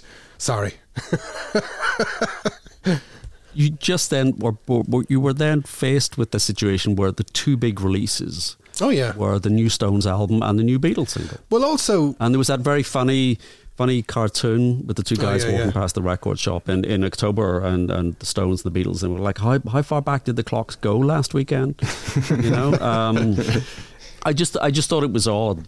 Let's call it a coincidence. Yeah.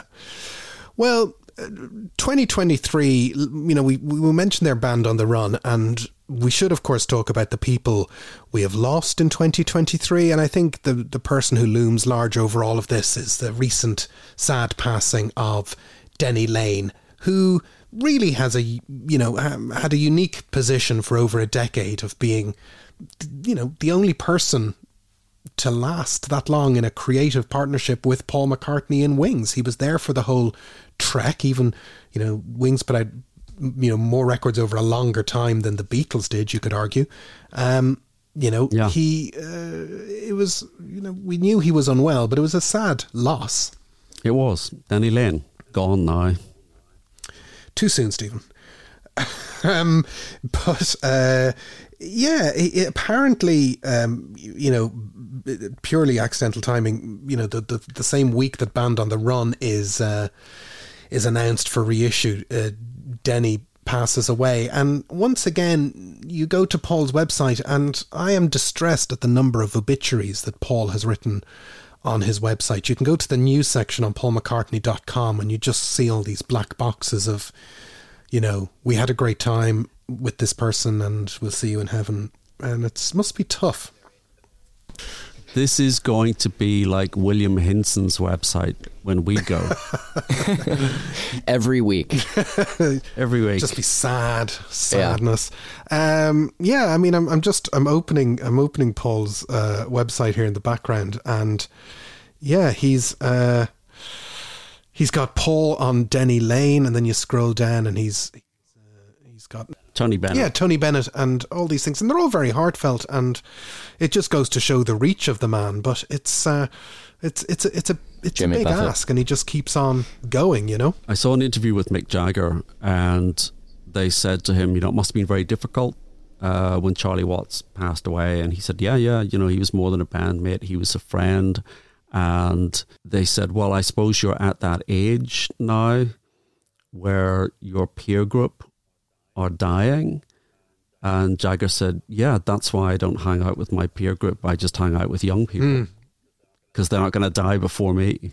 And I think, well, yeah, we're in that. It's the decade of mass extinction of that rock royalty. We're sort of entering in, although I said, it was a decade, but I think it's stretching, thankfully. Yeah. And a lot of them are still with us. But I think, we've got to kind of live up to that, or we've got to brace ourselves for what's coming. I saw that Jagger interview and I thought it was fantastic, a fantastic interview. I can't remember the interviewer, but we'll post a link on all the rest of it. It was a very good interview.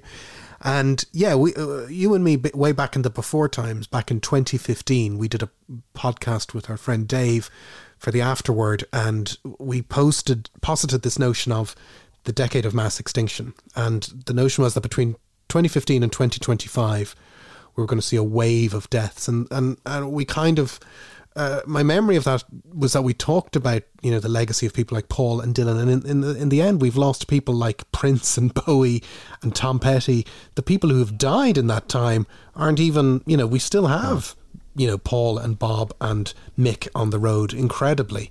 The death of Charlie Watts was hard. But yeah, that Mick interview was very striking and very human, I thought, because it's very odd to say to somebody who's 80, hey, what do you think of 80-year-olds dying?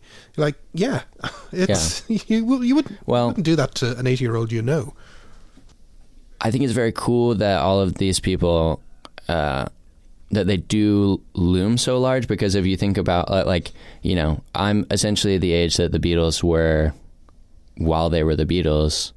And, do you think that they were reminiscing and when all of these like pop culture people were going on to the next phase, like during that period of time, like there wasn't that many, I shouldn't say there weren't that many, how do I phrase this? Were they sitting around bemoaning when Mrs. Mills passed away? No, the two big Christmas songs that are, playing on the radio at present in this part of the world are Slade's Merry Christmas Everybody and Wizards' I Wish It Could Be Christmas Every Day. Both those songs came out on the exact same day in 1973, so they are 50 years old. They are perennials. Yeah. And I don't think in 1973 people were listening with the same ears to the music of 1923 or the acts or the culture of 1923. There's been very odd blurring over the last 50 to 70 years of popular culture where, the longevity of it and the mixed with the access to it has meant that it lives in a different way. And it's remarkable to me that, particularly Bob Dylan, who really is just going to die with his boots on, it seems. He's just going to tour and tour and play and tour. My God, he's the real deal. Yeah. He is the real deal. And he's, I will defend the suggestion that Rough and Rowdy Ways is as good as anything he's ever done. I think it's a sensational I think album, it's my favourite Bob insane album. It's insane that somebody with that back catalogue can still produce something. I did a thing with your friend of mine, Ralph McLean, recently about Bob Dylan, about Blood on the Tracks, and that was seen as a remarkable comeback. The Dylan at that point in sort of 74, 75 was seen as the previous decade. Yeah. The artist of the previous decade, and no artist was expected to repeat the highs of their sort of 20s when they are driven, what we like to call the Hinson years, that they won't, that they don't sort of, there's no second act like that. And Blood on the Tracks was regarded in that way. That was the big second act. And here we are 50 years on from Blood on the Tracks, and he's produced something else. It's like a fourth or fifth or sixth act in Dylan's career, and I don't think anybody has done that from, not Paul, not John, not George, not the Stones. Nobody has produced anything as vital as the music they were producing in their 20s, except for Dylan. Yeah. But to tie it back to the late, great Denny Laine, you know, he is still someone who made this his life, and he was still playing gigs up until 2023. He was, you know, in his late 70s, he was still connected to the music, still bringing the music. And you know, the notion of rock music when it started was that it was a young man's game and you couldn't play it past 30 or past 40. But he was also a lifer. Yeah, it's true. I mean, in a different way. He is the journeyman. He's the side man. I think his relationship with Paul, I think it was unfortunate that, you know, he and Paul used the expression, drifted apart. You know, there was quite a severe severing of that relationship. Yeah. And I don't know how that they had drifted back together again. I mean, I think it's interesting that Paul seems to have a very good relationship with Denny Sywell.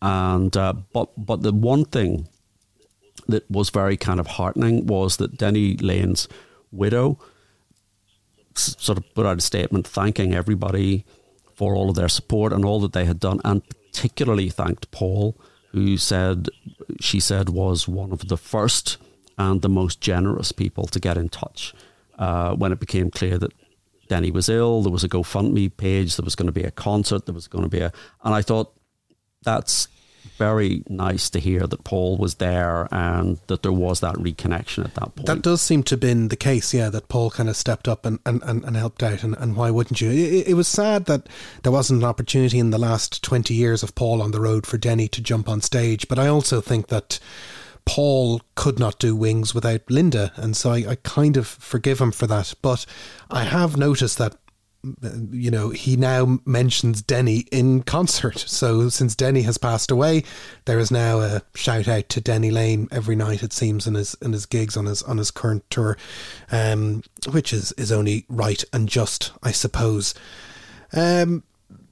Let's change the subject a little bit. Let's talk. We've talked Beatles now for about 17 hours. Let's ask the question of some generic things.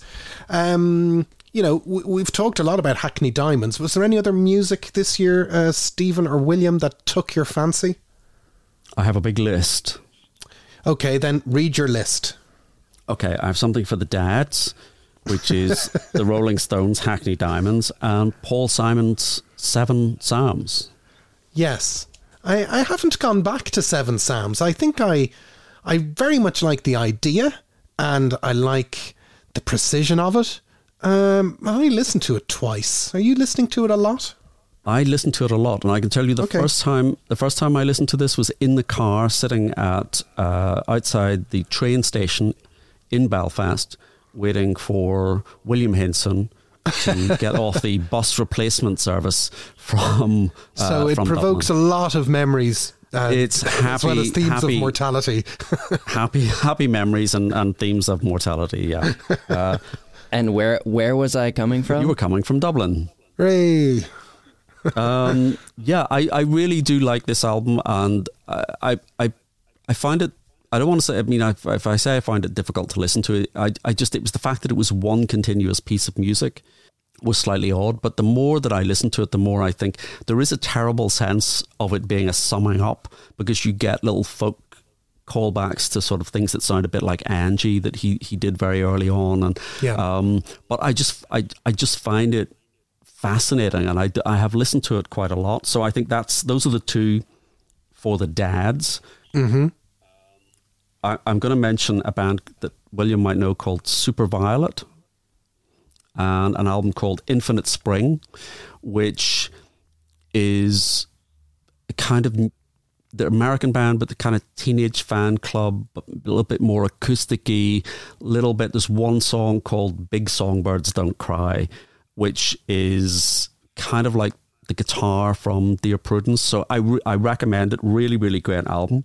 I'm going to mention a band called Witch, Witch. Okay. Witch.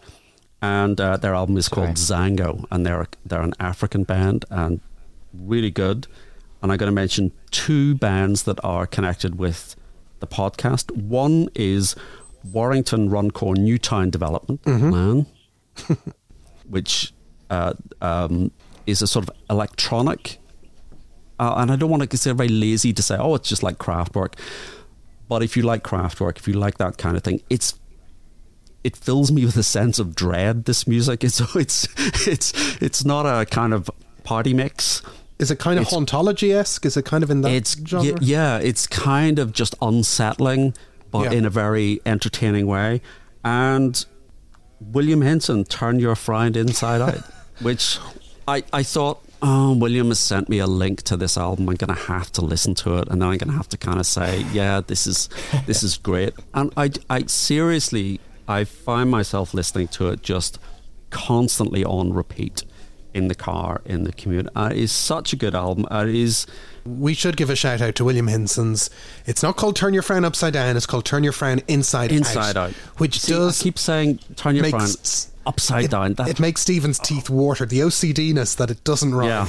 Yeah. But yes, congratulations, William, on Turn Your Frown Inside Out. And if you've been warmed by any of the singles to date, which I was, it's a top listen. It's obviously your favourite album of the year, William, as well. Certainly not, but I do appreciate that very much, fellas. That means a great deal, especially coming from Stephen, because Stephen, he's hard to please. Basically, hate everything. So yeah. My two, apart from now and then, Mess It Up by the Stones, which I think is just such a great track. My favourite bit in Mess It Up is where he goes, "Seduce your landlord," which makes me laugh every time. That's the worst thing someone could do, is seduce their landlord. My third top three song is Fun Employment. I think that is such a great song off William's album. So there you go. Thank you. You are Hall and Oates. Wow. And I've got a restraining order against myself. Exactly. What have you been listening to, William? What's your pick of the year outside of your own stuff? A couple of records really stood out. Certainly, I would say my number one was In the End It Always Does by a UK artist called The Japanese House.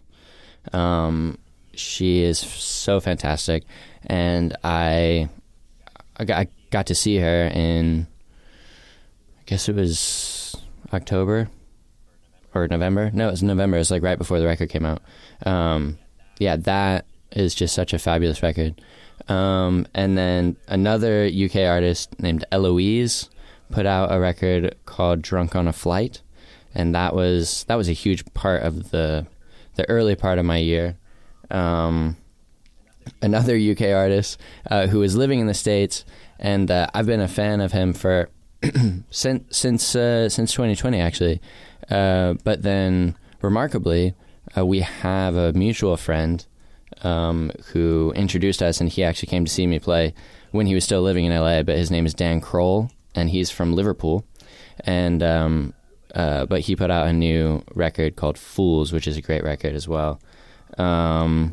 And he put that out actually while I was in Ireland with you guys. Well, yes, this can't be right. There's not a single person on this list over 50. This can't be right. You've toured internationally this year, William, of course. It's important to point that out. Yeah, I played in Kilkenny in Ireland. That was a fun gig. And then I'd also say, of the people that I don't necessarily know, I would say Be the Wheel by Theo Katzman is a great record. Blue Boy Must Die by No Rome. Young Hearts by Benny Sings was a great record. Obviously, The Record by Boy Genius, which I have mixed feelings about Boy Genius, but I do. There are some tunes on there that are fantastic. And then of some good friends of mine, Noah Flourish put out a record called Noah, which is very, very, very wonderful. And he is more wonderful than his record is, actually, but his record is very wonderful. And then my good friends, The Brook and the Bluff, put out a record called Bluebeard, which is also fantastic, and you should all listen to that as well. I hope this is making you feel as old as I feel. I feel I've stumbled onto, a page on The Quietus, and I don't know what anyone's talking about. It should make you feel old. It should make you feel very hip and young that you're gonna go take all of these suggestions and. It's like an up-tempo, enthusiastic version of Pitchfork. I never give a bad review. I'll just name. I don't really have a big list of albums. The one that Good. Moving on. What you got, Jason? What you got? No, well, we talked about Hackney Diamonds, which, you know, if you're thinking about, well, what do I keep popping on? What I've actually found myself doing this week is I've been putting out weekly playlists over on Mastodon, which means nobody hears them, and just trying to, you know, focus on individual songs and playlists and just kind of go where the fancy takes me. The one album that I've really enjoyed the execution of, though, this year, and the songs and the sound of it, and which I think needs a shout out, is Peter Gabriel's I.O., which I think is a fantastic record, immaculately put together. He'd been away for so long. I know he'd done a lot of stuff in the last 20 years, but, you know, I wasn't really expecting his first, open inverted commas, proper, close inverted commas, album in 20 years to actually have tunes and meaning and feeling, and it's as good as anything he's done. If people have bought the album, it comes in a bright side mix and a dark side mix, the same album. The dark side mix is the one for me, and he put his songs out on a monthly lunar cycle, which I really enjoyed, and I think it's a fantastic record, and it was one of the I also saw him in concert this year, so it was one of the gigs of the year. I find less and less, I actually haven't bought a lot of individual albums this year. I've just been listening to random various streaming stuff and going where the mood takes me. The other thing I'd give a shout out for reissue wise, again, I haven't bought a lot of boxes or reissues, but the Dylan Fragments bootleg series box set is just sensational, and I don't really own any of the other Dylan bootleg box sets because they always seem a bit like overkill, but this is the box set to go with Time Out of Mind, and again, it improves that album. I quite like them not having the kind of the heavy Daniel Lanois isms of the original production, so I think that's quite good. And yeah, gig wise, as I said, I really enjoyed Peter Gabriel. I had a fantastic gig with Elvis Costello in Dublin back in September. I very much enjoyed that. Ron Sexsmith, Robin Hitchcock, Arctic Monkeys. There were some good shows this year. What about you guys? Yeah, I mean, I was at that Costello gig. That was much. I went with not high expectations. I'm not sure why. I wasn't sort of particularly tuned into for that, but I think sometimes if you go with that mindset, and it was a fantastic. I saw Mavis Staples for the first time in the Union Chapel with Dave and Chris Floyd, and that was a fantastic concert. I'd never been in the venue before. Just absolutely gorgeous venue. I was at the Peter Gabriel gig. I was very unsettled by the opening of that Peter Gabriel gig, where they all gathered around a campfire, and I thought, oh my God, this is going to be awful. And then they sort of dispensed with that quite early. It just, the show, I mean, I've seen Peter Gabriel 3 or 4 times now, and he certainly does a theatrical show. And this one, so I was trying to avoid set lists and spoilers, and yeah, it starts with them around a theatrical single bulb as a pseudo campfire, and Peter starts the show with like a lecture. He does like a 5-minute talk at the start of the show, and everyone's listening. Because you should try that, William. Just come out and give a talk about the state of the human condition. Give a little kind of TED talk before you start. I was deeply unsettled by that, but then it just grew, and it was so fantastically put together. It was very well put together. What I would say is, having listened to the Peter Gabriel album, I liked the Peter Gabriel album, but my problem is I bought it, I heard it wasn't out, after I'd seen those songs performed live, and every single live version of those songs was, to my ears, was better. And if I never hear him sing Biko ever again, I would be I do agree with that, because I thought, is the show over? And my wife's like, no, we've got to get Biko. I'm like, oh yeah, Biko. I'm afraid to ask William about his gigs of the year, because he'll probably say Flim Flam and the Terry Wellies or something that I don't understand. And I'll just have to get my frame. I saw the 1975 in November. Haven't they been cancelled? No, they've been uncancelled. Oh, okay. Cancellation happens once a week these days. I saw them. Obviously, always a great show. The Japanese House, like I said before, is a great gig. I was on tour with a buddy of mine named Jordy Searcy, and he, at the same time, was as doing his headline run, was opening for a guy called Ben Rector.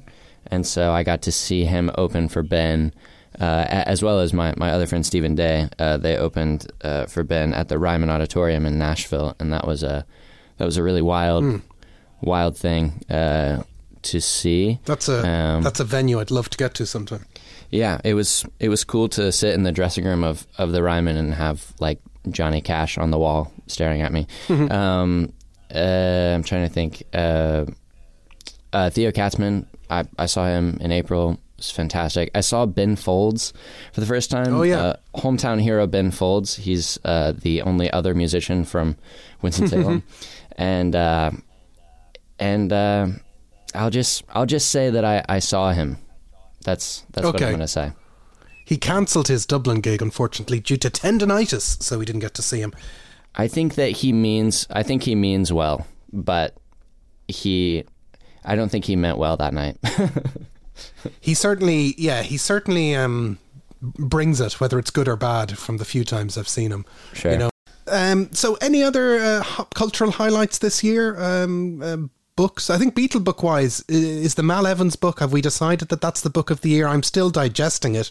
I haven't gotten to the end of it yet. Yeah, I'm still reading it, and I think I'm kind of disappointed at the amount of information that I'm getting from it. I mean, I'm not quite sure what I expected, but I've just got to the point where the Beatles have broken up. He's having issues with Badfinger. I find all that fascinating, and really that to me is more interesting than who set the fireworks off in Ringo's garden in a particular year for Guy Fawkes. So I think I'm kind of getting to the really interesting part now, which is also the kind of slightly sad and tragic part, but that's just me. Yes, and of course we've all watched Succession and Slow Horses, and that's based on everyone else. Slow Horses. You know? Slow Horses for the win, am I right? Slow Horses, the best show on television. Oh, god damn, yeah. 100%. Absolutely. It's so good. It's better than Star Trek Voyager. I must take a look. Good God. Gary Oldman can do no wrong, he says confidently. Into the ether. Fully expecting an article in my inbox. I will say...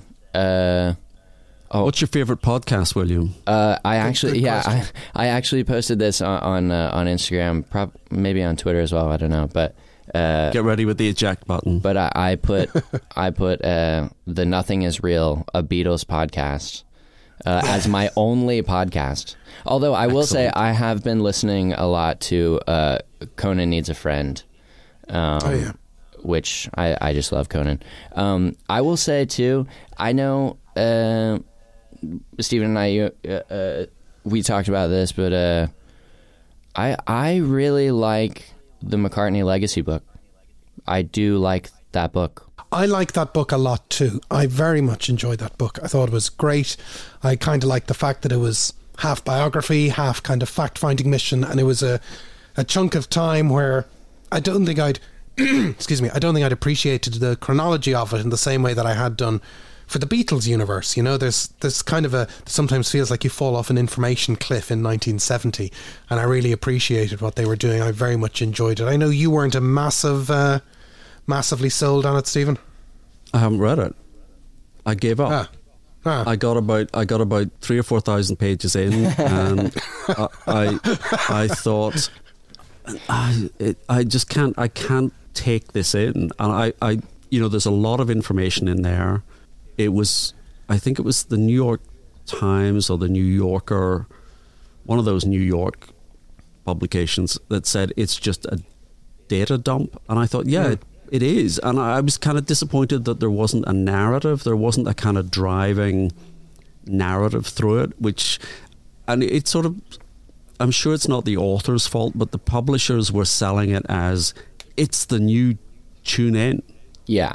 No, it's not. No, it's not the new Tune In. No. I think it's another thing instead of Tune In. But they marketed it in that way.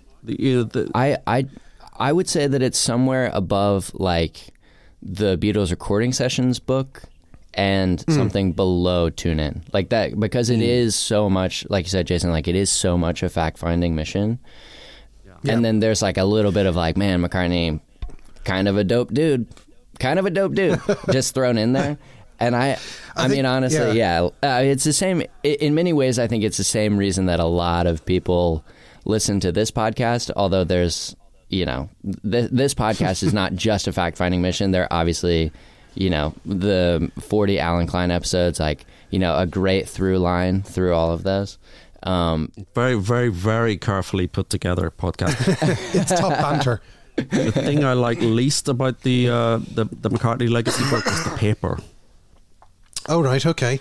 Man, wow, I loved it. And if they want to send me a proof of Volume 2, I'll be very happy to help out in any way I can, because I very much liked it. I very much enjoyed how much effort he put into trying to record High. The man who was able to record, yesterday I've Just Seen a Face and I'm Down in 1 3-hour afternoon session was really mucking away at that track for weeks and weeks and weeks. And it's, for what end, I do not know. But, Dynamite Weed and all of that kind of stuff. Do you listen to any other podcasts, Stephen? Anything you want to recommend? I listen to The Rest is History. Of course, yes. With Tom Holland, my very good show business pal. My showbiz pal, Tom Holland. I really, really recommend it. They've got literally thousands of episodes. They put out 2 episodes a week.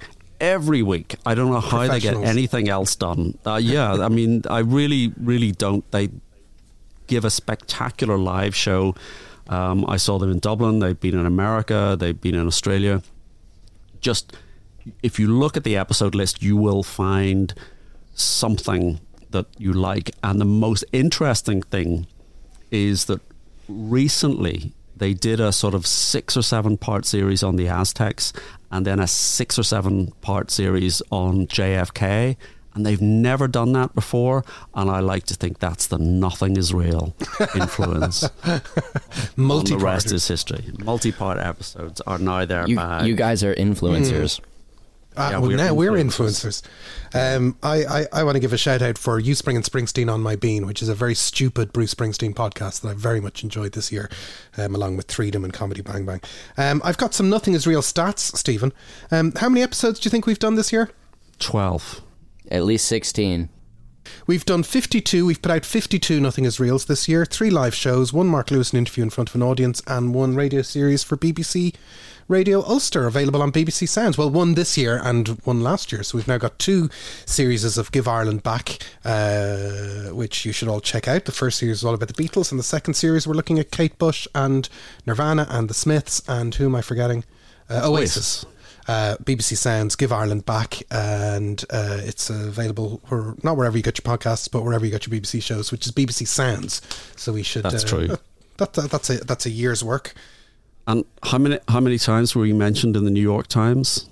We were mentioned once in the New York Times, which is very sweet. We were mentioned once by Charlie Brooker, which, out of all the things that have, inexplicably happened to the podcast in the last couple of years, and we're always grateful and we're always very thankful, there was definitely a Charlie Brooker effect when Charlie Brooker mentioned us in The Guardian as the podcast he likes to fall asleep to, and certainly got me kudos from my kids, because I said he's the man who writes Philomena Kunk, and they all thought that was quite cool. And Johnny Marr gave us a shout out as well, and that was also very, very strange, that the 1 degree of separation from Johnny Marr. All of those things happened within a sort of 3-week period. It was a very strange 3-week period. It was very strange. Very strange altogether. You would swear we had a publicist, but we don't. We just don't. I think it's the Hinson effect. Maybe we should get a publicist. Anyway, but that's not necessary. We always end our end of year review shows by asking we've been asking people to send in their questions, because it's getting quite late now on Christmas Day, and we need to go to bed. Separate beds. This isn't Morecambe and Wise. And so what we've done is we've collated the questions, and because producer Ado has been unable to make it this evening, he's stuck in a snowdrift, you have a selection of questions there, William, which you are free to put to us in any sort of random order. Choose the ones you find most interesting or least interesting, or dig them out and hit us with them, and me and Stephen will give our spontaneous Christmas opinions on these things. Okay, great.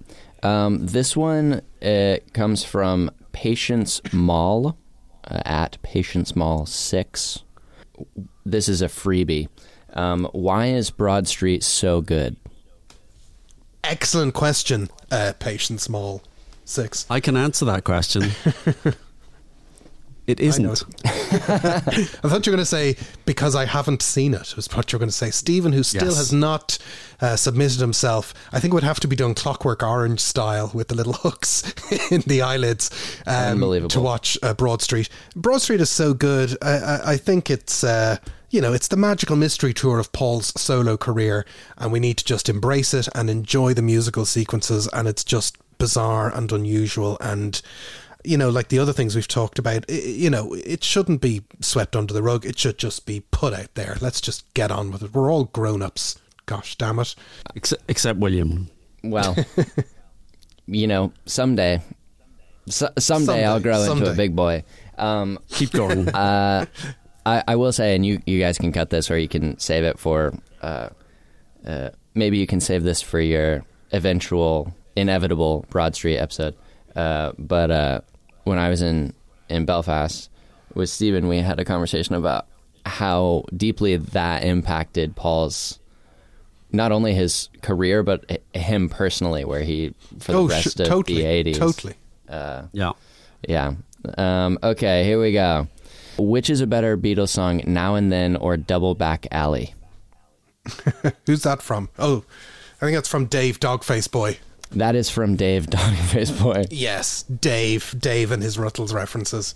Well, we've discussed Now and Then. I mean, the Ruttles are fantastic. I had Let's Be Natural playing in the car on the way home this evening. I've been going through a big Bonzo Dog Band phase because there's a massive Bonzo Dog box set due next year, and I was playing them.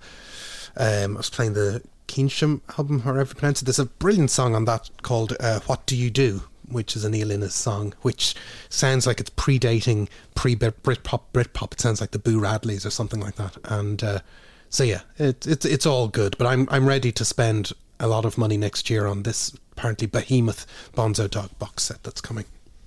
The answer to the question is Double Back Alley is a more Beatle-y song than Now and Then. Double Back Alley is a fantastic song. Okay.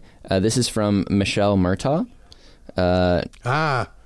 It's a NIR Scruff herself. NIR Scruff. My Christmas question is, what was the best thing or the thing you enjoyed most about doing the live shows in Belfast, Dublin, and London? Just meeting the people, right, Stephen? Just getting out there. Meeting the fans, man. Meeting the fans. Autographs, famous groupies. Yeah, just the hordes of crowds, the screaming girls. The in-store signing. It was a very surreal experience, I have to admit. And,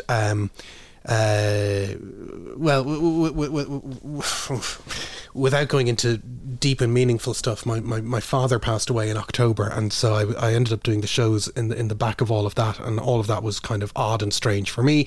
So it's all kind of mixed up in all of that time, and I don't think I've processed any of these things yet, to tell you the truth. But I was kind of amazed that people turned out and paid good money to come and listen to us, and it was very humbling and lovely, and everybody seemed to be really nice. I think is what I would say. I would agree with that, and although we're kind of joking about meeting the fans, man, I think it was weird that people travelled. Dieter travelled from Germany to Dublin just to see the show. There were people who came from Scotland. It was very, very odd to be on a stage and think these people had come to hear what we had to say. It was great. I really enjoyed it. And yeah, I think actually meeting people that in real life that you only had interacted with online. They exist. They're real people. It was the first time I'd interacted in real life with people I'd met in online who didn't actually have an OnlyFans account, but it was great. Okay, this is from Nemo. What are the top 5 Beatles-related locations you have visited? Yes, I saw this question going around online. Abbey Road, Liverpool, the Cavern. Where else? I still have to do the Hamburg thing. Where Where else? I don't know. Abbey Road is quite strange. And when I lived in London, I lived there for 7 or 8 years. And, when you're driving around and you have to, your travels take you past Abbey Road, it's very funny that it's just a functioning part of the city. And, you can just turn on the webcam and see people crossing it at any time of day. But you're also trying to get somewhere. Yeah. I think, and of course, visiting the inside of Abbey Road as well. What about you, Stephen? Yeah, I was thinking about this, and I actually had forgotten that we'd gone to Abbey Road, and we got into Abbey Road, and you'd injured all those children getting to the piano. But it was, Abbey Road. I kind of wandered around Abbey Road that day, strangely unmoved by the experience, until we were sort of 10 or 15 minutes into the lecture, and the guy went, and over there in the corner is where they set the drum kit up on the first day. And then I thought I was going to faint, because it just suddenly, the enormity of being in that space. But top 5, so that's got to be the number 1. I was there on the 50th anniversary of the Rooftop concert. I was outside Savile Row, which was kind of cool. Most recently, I was in London. I met up with Dave, Dogface Boy, and completely unplanned, we just wandered around some of the locations from the Mad Day Out photo shoot. We're sort of trying between us to recreate, I'm just going to sit on this bench, which led to hilarious photoshopping opportunities for people online. And the most recent Beatles places I visited were when William was in Belfast, and we went to the King's Hall, and I had to take a photograph of, don't look for it, it's not there. It is still there, it's just the front of it is still there. I think Abbey Road and the Mad Day Out were, because it was sort of unplanned and spontaneous, the second one of those. Sorry, long-winded answer to a question. Yeah, I would say, they didn't ask for my answer, but I'm going to answer it anyway. I went to a lot of Beatle related places this year, but I'm trying to cross off all of the places that they played in America, like off of my list of like, oh, I've been to that. So like this year I went to the Washington Coliseum, and they actually have like a big poster, like huge banner thing outside that says the Beatles played here. And obviously I've been in New York, but yeah, going to all of those places in Belfast was cool. And I went with you, Jason, in Dublin to where they played. That's right, yeah. The parking garage where they played. This is from Will Neville. What do you most want to see from the George estate in 2024? However, before you answer that, I'm going to combine this with another question, which is from MP Jones at TravelersWrit1. Where do we think the solo archive sets go from here? Macca clearly given up. Lennon skipping releases. George seemingly with no cohesive plan. Has their bloated nature defeated them? I know you guys sort of talked about this earlier on this episode, but what would you most like to see from any of the solo archives? Well, I think Stephen hit the nail on the head earlier. I think, we're definitely getting a Mind Games box set. It has a template, and we seem to be pretty certain it'll follow that template. Everyone should just follow that template. I do wonder whether the All Things Must Pass box set was a bit of an underseller. I thought it was an odd price point for an odd... it didn't really feel like a luxury product, the kind of the standard box set, not the wooden one. And it was... it was about 120, 30 quid on CD when it came out, and it's kind of a small form box set, whereas the Lennon boxes are about 100 quid and have an awful lot of bang for their buck. So I think there is a market for these things, but it's not limitless. And, I think the momentum is gone from Paul's archive collection. I think it's kind of ridiculous to think that they'll be 14 years old, the archive collections next year. I think it's over.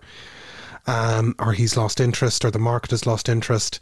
I would be delighted to, even if they did London Town and Back to the Egg and say that's that, I'd be delighted to get standardised Paul boxes, but it seems to be the Lennon estate are being consistent with what they're doing, and I think they hit a stone in the road with Sometime in New York City. It's definitely on a shelf somewhere. If that had come out last year and we were getting Mind Games next year, we think, yep, they've got a plan, it's all coming together. So Yes, I would like physical product and good documentation with the physical product. Lennon is doing it. The Who seem to be doing it. I don't know why the others can't. Yeah, no, I agree with all of that. But the thing that I really do want to get is the Living in the Material World box. And I agree, if All Things Must Pass had come out in the sort of 10-inch format box that Lennon is doing, it would have looked more substantial, and it would have looked as if you were buying, as you say, a luxury product. And I think that is the template. But I think Living in the Material World, I think those sessions are ripe for rediscovery, because Ringo is recording stuff there. You've got versions of Photograph there. You've got the Ronnie Spector sessions that he did in 1971 that never came out. So there's a lot of material there that could make for a great archive set. I'm looking forward to Mind Games. I agree, McCartney's just abandoned the archive set. And we always say this, we've said this 5 years on the trot, why is there no Ringo Starr Apple Years box set? That's just such a no-brainer. It's a perfect size, and there's so much good stuff that we haven't heard. Yeah. And, maybe Ringo's just not interested, but he should be. Okay. This is from number 48. Did George's Christmas 1973 announcement at Tittenhurst ruin the chances of a reunion in 1974? That announcement being, hey man, I love your wife. Yes, this is George loving Ringo's wife. I don't think so. Huge announcement. I don't think, there was never a definite reunion planned in 74. Those guys were a movable feast. Anything could have happened. I don't think that was the straw that broke the camel's back. I think any reunion hinged on John and Paul, and there was lots of almost moments with John and Paul. We've all seen the Polaroid picture taken by Harry Nilsson of them hanging out. John supposed to be on Venus and Mars. That was the axis where it needed to work, and that's why it didn't happen. I don't think, as poor form as it was, I don't think the I'm in love with your wife announcement was No, I don't think there was a reunion on the cards in 74. So it was just one more thing. This one I love, personally, and I have already dubbed it Shavegate. This is from Andy Flood over email. One thing has been puzzling me this year. We all know traditionally Paul likes to control the narrative and present himself in a positive way. And nothing wrong with that. He's Paul Bloody McCartney. But for one with an eye on how things look, what theories do you have on why he seems increasingly to turn up for media/gigs/videos unshaven? It must be a conscious choice, but doesn't seem to fit the usual Macca persona. Take it away. That's another podcast. This is a man who grew his first beard for Let It Be. And to be his first beard, it's a hell of a beard. Great beard. Great beard. He does good beard. I don't know. I think as someone that has a beard, I kind of grew a beard because I was just tired of shaving. It's just a chore to get up in the morning and have to shave. Although that said, a beard is probably as labor intensive as shaving. You just can kind of do it when it suits you, and you don't have to do it when you're rushing out for work. I think he's just going for that. It's just a look, and I think he's just obviously feels comfortable with it. I prefer it to the dyed hair, trying to recreate Paul in his Shea Stadium outfit, which he did for a long time on the basis that, I am presenting the Beatles to you, so I have to kind of, from the back of the stadium, if you kind of squint, you think, oh, it's 1965 Paul. I think he suits it. He's an 80-year-old man. Yeah, I think he can do what he wants, but it's not really a beard, really, I don't think. It's quite stubbly. It's like designer stubble for the 80 over 80s. It's certainly crusty. A very mundane reason might be maybe he's on blood thinners, but I don't know, where people tend to avoid shaving. But I don't know.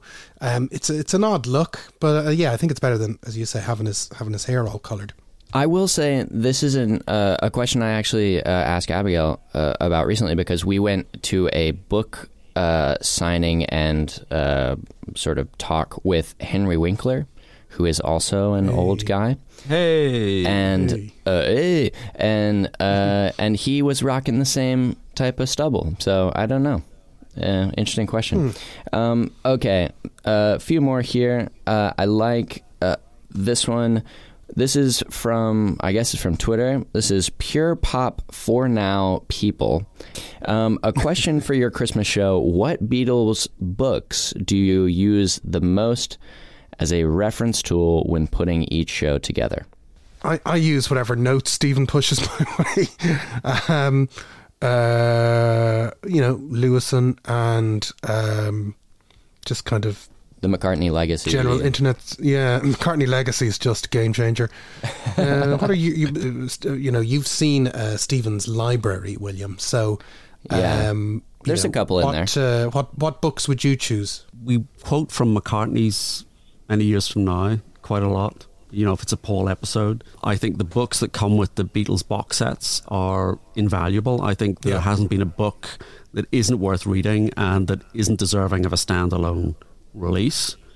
Even with the Disappointment box, I think the book is the most interesting thing in that box. Yep. I think Lewison's recording sessions are, although they're out of date, although there is new information, I think that's a good starting point. For the early years, tune in, but really it just depends on what we're covering. If it's George Harrison and it's an album, then it's Simon Lang's book on his songs, or it's George's I Me Mine. So it depends, but I think you're safe with anything that's been written by Mark Lewison. Definitely. This is from Owen Ling, at Owen Ling. Is it fair to describe Deliver Your Children as Lane's finest moment with Wings, and if not, what was? I'm a big fan of Again and Again and Again, but then I'm back to the Egghead. I think that's a great little pop song. It sits really well in that kind of smorgasbord of a record. I think it is Again and Again and Again is a great song, but I have to say I absolutely agree with Owen. I think Deliver Your Children is a marvelous song. It's a kind of really driving English folk style, and it's the guitar sound, the acoustic guitar sound that they get on that song is just perfect. And I would say that not only is that Denny Lane's finest moment with Wings, if it weren't for Cafe on the Left Bank, it would be the best track on London Town. I think it gives Cafe on the Left Bank, which is my favourite Wings song, a run for its money on that album. So yeah, well done, Owen. Love it. Go on, one more. Okay, one more. And I will say this. I'm going to commandeer this last question because... Okay. Okay. Really quick, and I'll be very brief with it. I'm obviously a big fan of this podcast. 5 years ago, when did this podcast start? June 2018? 2019. May 2019, but it's 5 years since we started ruminating. It was Christmas 2018. Okay, so 4 years ago then, I listened to the Christmas episode, and I had a question that I had asked. I didn't know either of you. I had never had correspondence with either of you, and I was super elated to get my question on the air. Okay, so I asked you this question 4 years ago, and you answered it 4 years ago, so I'm going to ask again. How have the two of you grown as friends by making this podcast? Oh, you can answer that, Stephen. We dislike each other even more than we did in 2019. So you've heard of Hall & Oates, yeah? Yeah. Yes, no. It just gets deeper every day, William. It's it's intense. Perfect. It's mild. I think doing the live shows was very strange to kind of present essentially a double act. It was another part of the processing of it. it was very strange to do it and not have an edit button. Because, you know, you're a musician, William, you can fix anything in the mix. Yeah. And I think it was odd to do those live shows and not have an edit button. Yeah. That was kind of weird. But I like the idea that you asked that question and that you didn't know us. And if there are young kids out there, it's, you know, dreams can come true. You too can meet Mark Lewison. It's just as simple as that. That was really the number one goal, and it happened pretty quick. Yeah. So, you know, everything else has been gravy. We can say it now. We only formed the podcast in order to meet Mark Lewison. Well, and well, I will say I appreciate you guys having me. It's been a thrill to be a fan of something and then to be able to, in some ways, become a part of it, even a small part. But it was great to meet both of you in person this year in Ireland. Yeah, that was a lot of fun. Ireland. That was a lot of fun. So that was very strange. That was very strange. That I suddenly kind of, you know, you wake up one day and realize that your North American correspondent is sleeping in the spare room. Yeah. It's very strange. Well, it's very, very strange to get in the shower at your house, Stephen, and see all those dolls' heads. My usual routine of listening to the new Nothing Is Real episode and being like, wait, I can't do this because this voice, I'm in his shower. This voice is in the house. But I could just have come and, you know, shouted through the door and done the episode.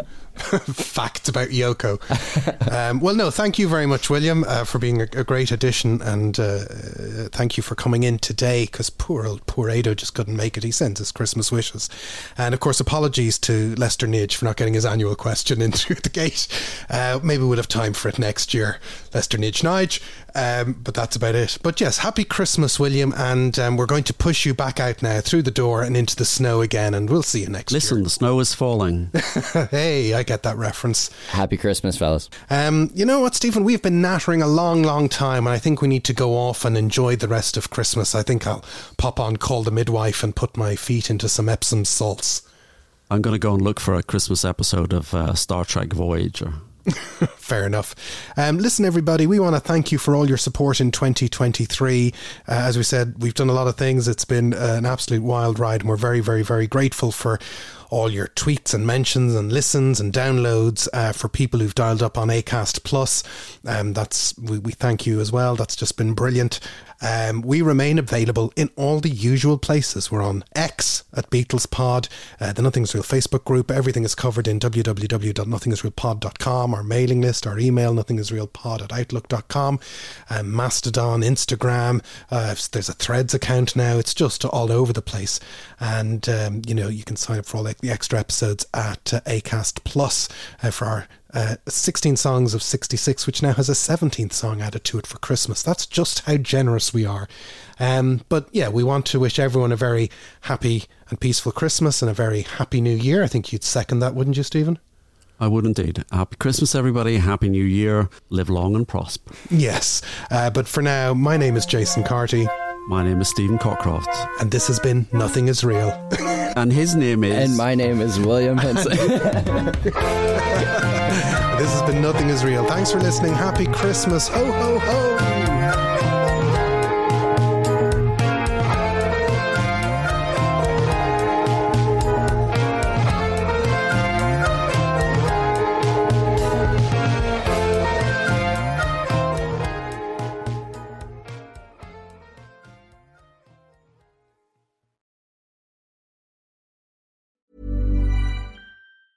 Small details are big surfaces. Tight corners are odd shapes. Flat, rounded, textured, or tall. Whatever your next project, there's a spray paint pattern that's just right. Because Rust-Oleum's new Custom Spray 5-in-1 gives you control with 5 different spray patterns. So you can tackle nooks, crannies, edges, and curves without worrying about drips, runs, uneven coverage, or anything else. Custom Spray 5-in-1. Only from Rust-Oleum. Thanks for listening to Nothing Is Real. We hope you enjoyed today's episode, and if you did, why not become a member? You'll get access to ad-free content, bonus episodes, and so much more. Follow the link in the show notes, sign up on Acast Plus, or visit our website, nothingisrealpod.com.